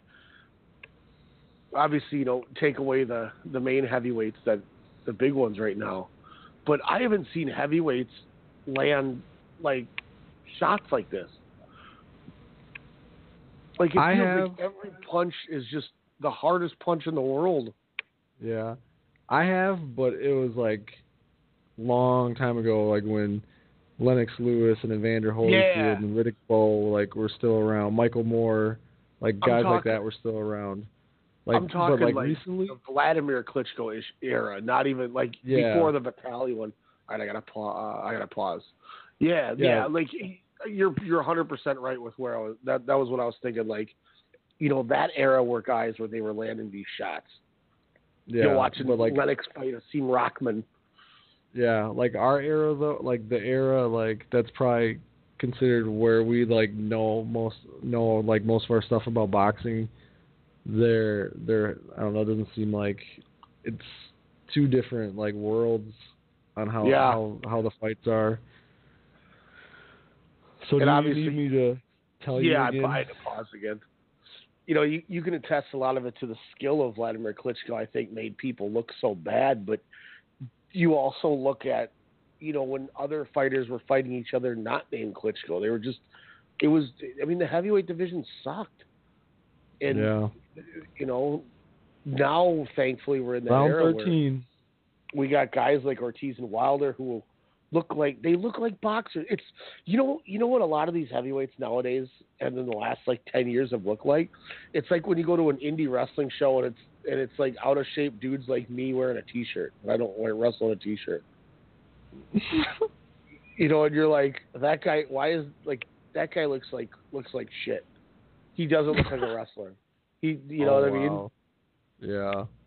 You know, like, you know, and I don't want to mention names, but there's certain wrestlers we've looked at, you know, you watch and you're like, that dude doesn't look like a wrestler. This looks like just two dudes pretending to be a wrestler. Like, that's how some of these heavyweights looked. It was just two fat guys going in the ring, just throwing punches and they're hugging more than they're punching. Yeah. You know, whereas these guys are in the 13th round, which doesn't exist anymore. No, and they're like still. Oh, the mouthpiece went flying out. Oh, that punch that he hit him with. Did you see his mouthpiece just go flying? Yeah. He staggered him with that left. It's like nowadays they'd stop it to put the mouthpiece in. Yeah, I mean, I don't know where that mouthpiece went though, man. That thing went like flying out of his mouth. Somebody it got might not. Yeah. Oh man. He is. This is one of the first rounds that I'm not having struggles on. But Joe Frazier's still coming. He's got like a hematoma on his forehead. Yeah, I was gonna say, look at that contusion over his left eye, the hematoma. Man, Joe Frazier is a tough son of a bitch. Oh, staggered him. Oh, Ali slipped. Looked like he just tears his ACL. That was like when Amir Ahman, like somebody left a water bottle in the ring and he like stood on it and like tripped, and then Jose Ramirez just punished him for a minute. Oh wow! If I was a mom, I'd be pissed in my corner. How's that happen? In the second round. Yeah, I don't know. They like showed it and you could see him step on it and his foot buckled, and then he looked down, and then Ramirez hit him with like 7 shots. Wow!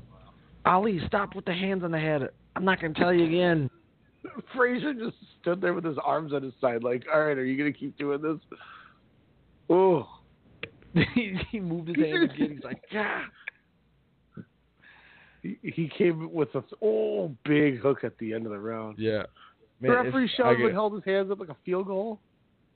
I think I have Ali up 2 rounds now. But, Maltzgar just got thrown back in the ring. All right, I don't have to pause this round. Okay, if you were to take a shot for every time that the referee had to like, I would have passed out by round 3. Yeah, we would probably be being rushed to the hospital for alcohol poisoning. Oh, did you see all that blood out of his mouth that Frazier just spit out? Oh shit! They started the round for me. All right, you gotta let me know when the round starts.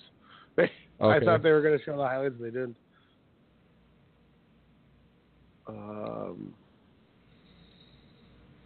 Damn. Apparently I'm an idiot. Did you? My math is round 14. All right.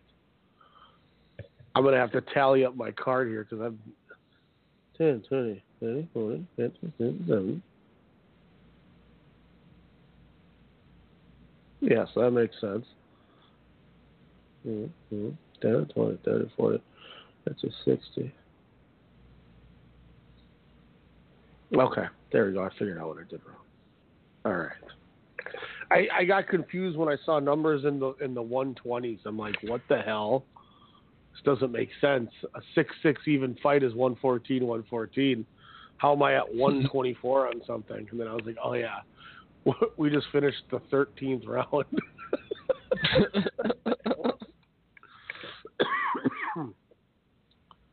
Now Frazier's bodied him hard. Yeah. Did Ali punch himself out at the end of that round? He's bouncing. Maybe that's fake bounce.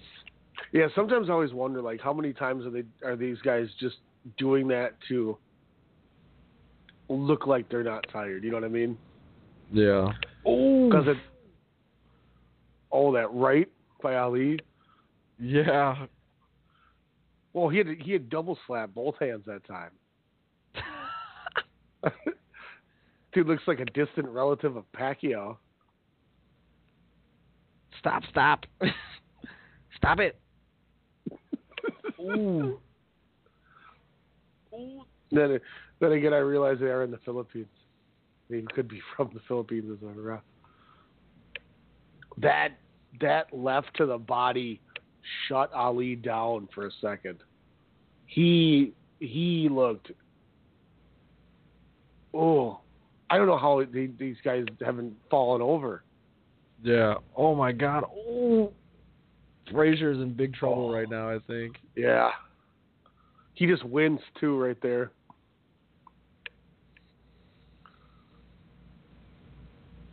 He is getting pummeled.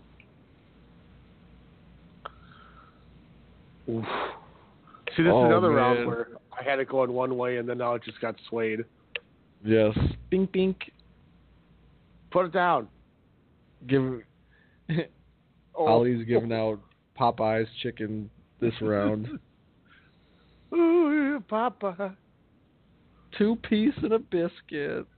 Did you see that lunge by Frazier? He totally missed. Yeah. He used his R2 in circle and missed. Ali is landing at will right now. Look at that hematoma. Oh. That was the other thing I forgot when we were talking about the top rank fights. Wow. I gotta see if I gotta pause it here. Ali looks like he's like ready to pass out. Yeah, he is.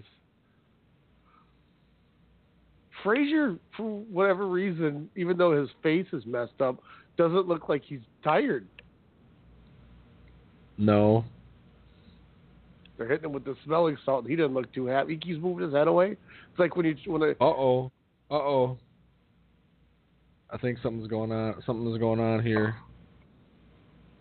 Oh, wow. Stopped it. Wow. Yeah, because that Bob Arum? Or that guy looks like an actor, one of those actors that plays like the guy who played Mickey. Burgess Meredith. Burgess Meredith. I almost said his name like with the letters reversed. Meredith. I'm tired. What are they doing? Man, they gotta air him out.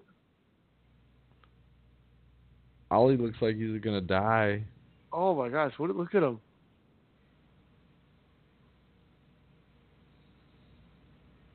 We probably got bum rushed by all those people and all that heat and air that got taken away.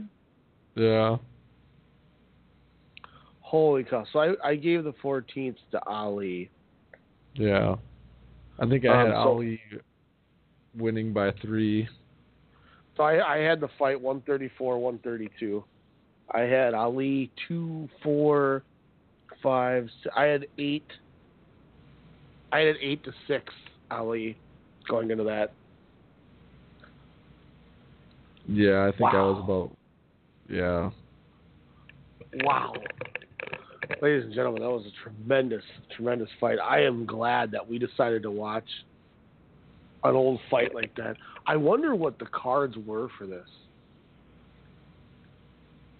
Like, I wonder if there's any way to look. Let me see. Muhammad, Ali. Oops. You could just put Thrilla in Manila. Thrilla in Manila, like, fight card. Joe Frazier 3. Yeah, let me try that. Scorecard. All right. Scorecard. People did their own scorecards, it looks like. Man. I'm looking at a scorecard. What is this? I don't know who the heck this person is, but he's on some boxing website. They had it 134, 132, same as I had. Same as you had. Let's see, they gave Ali and Frazier the first 2 rounds. That's what we did. Third went to Ali. Third went to Frazier. Fourth to Ali. I went Frazier. Next 2 for Frazier, then Ali. The next 3, they gave Frazier 3 in a row, and then they gave Ali the last 3 or last 4. That makes sense. Wow. So those fights those rounds are so close. Yeah, this fight was tremendous. Oh, here we go. Official judging: Carlos Padilla had it 136 to 130 for Ali. Yep. Alfredo Quaizon had it 137 to 132, and then Larry Nadang had it 136, 132. So there had to have been 10-10 rounds like crazy in there then. Yeah. Because if our scores are 134, 132, and somebody has 137, 132, that's 3 rounds that Ali won that Frazier couldn't have won. So it should have been 137 to 129. Yeah.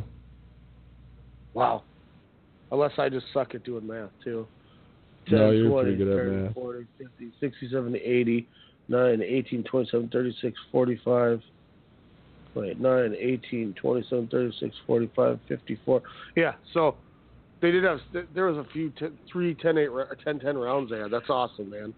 Hell of a fight. I'm glad we watched it. Yeah. What have we got on tap next week? I can't remember if there's any fights next week. Yeah, that's what I was. Or maybe there's like a. Is the Frampton fight next week? Might be the plan. I apologize for our sudden silence. I mean, if you watch that fight with us, you know that's trying to get your bearings back to close the show after watching that is a little hard.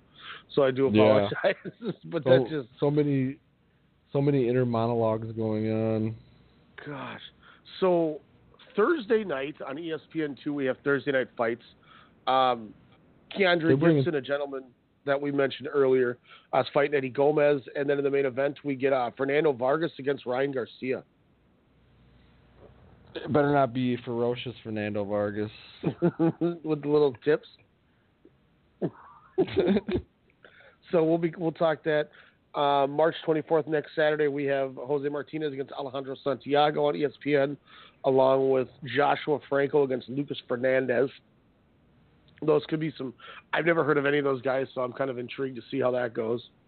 Oh, HBO, there's going to be a card too on the 24th. Saturday. It's going to be Dylan White and Lucas Brown. And then I think Frank Buglioni versus Callum Johnson. Frank Buglioni? Yeah. For his British title, lightweight. Dillian White. Derek Chisora's got an undercard fight, but it doesn't say who. That guy's still fighting? Yeah. God. He was in some pretty stinker of fights. Like some pretty bad, like boring, like terrible fights he's been involved in some. When maybe it's in April. I thought there was that doubleheader with Clarissa Shields and then Christina Hammer, but that maybe that's in April. Yeah, because they were going to fight on the same card as each other. So I mean, yeah, we got some. Whoa. April 13th, man. I forgot about that. The Jamal James fight in Minneapolis here. What? That Minneapolis FS1 show with Jamal James. Yeah. We're trying to get credentials to it to cover it for you guys, but the lady sent Elijah a blank email. You know what? I kind of looked at in the like sender thing, and I think the reason why it was blank is because she like kind of circuited it to someone else. So I think she like basically like on the email that she sent me back that was blank, I think she sent my email, like, to maybe someone who could, like, get me media credentials. So, so I think that's what's going on with that. But hopefully someone gets back to me. If not, and we can spam go with another one. Yes. Otherwise, there's a bunch of fights coming up in April, but we're kind of Ryota Murata's fighting April 15th on ESPN. That's tight. We're gonna put you out of our misery as we're slow fading, bantering, but we'll catch you guys next week. We'll have some news, some fight results from those 2 ESPN shows, and then also we're gonna give you each an up-and-comer prospect that you need to keep your eyes on, and also a retired from the past guy that kind of in lieu of this Ali Frazier, somebody you should go out of your way and fight. So we're each going to watch their fight. So we'll give you one from each of the categories one more time just for good measure. Oh, fuck! Aaron. Elijah, thanks for sticking up late night. Gladly watched that fight. We will catch you all next week. Danny Acount, Strong Style Media. Using an overpriced trash bag. Pricey, pricey, pricey! A bag that breaks. Whippy, whippy, whippy! Or a smelly bag. Stinky, stinky, stinky! Time to switch to Hefty Ultra Strong trash bags, always at an ultra low price. Hefty, hefty, hefty! They're our best bags yet, and they cost less than Glad Force Flex were sold head to head. So you'll be happy, happy, happy! Hefty Ultra Strong with Arm & Hammer odor control, available at Sam's Club. Hefty, hefty, hefty! Using an overpriced trash bag. Pricey, pricey, pricey! A bag that breaks. Whippy, whippy, whippy! Or a smelly bag. Stinky, stinky, stinky! Time to switch to Hefty Ultra Strong trash bags, always at an ultra low price. Hefty, hefty, hefty! They're our best bags yet, and they cost less than Glad Force Flex were sold head to head. So you'll be happy, happy, happy! Hefty Ultra Strong with Arm & Hammer odor control, available at Sam's Club. Hefty, hefty, hefty!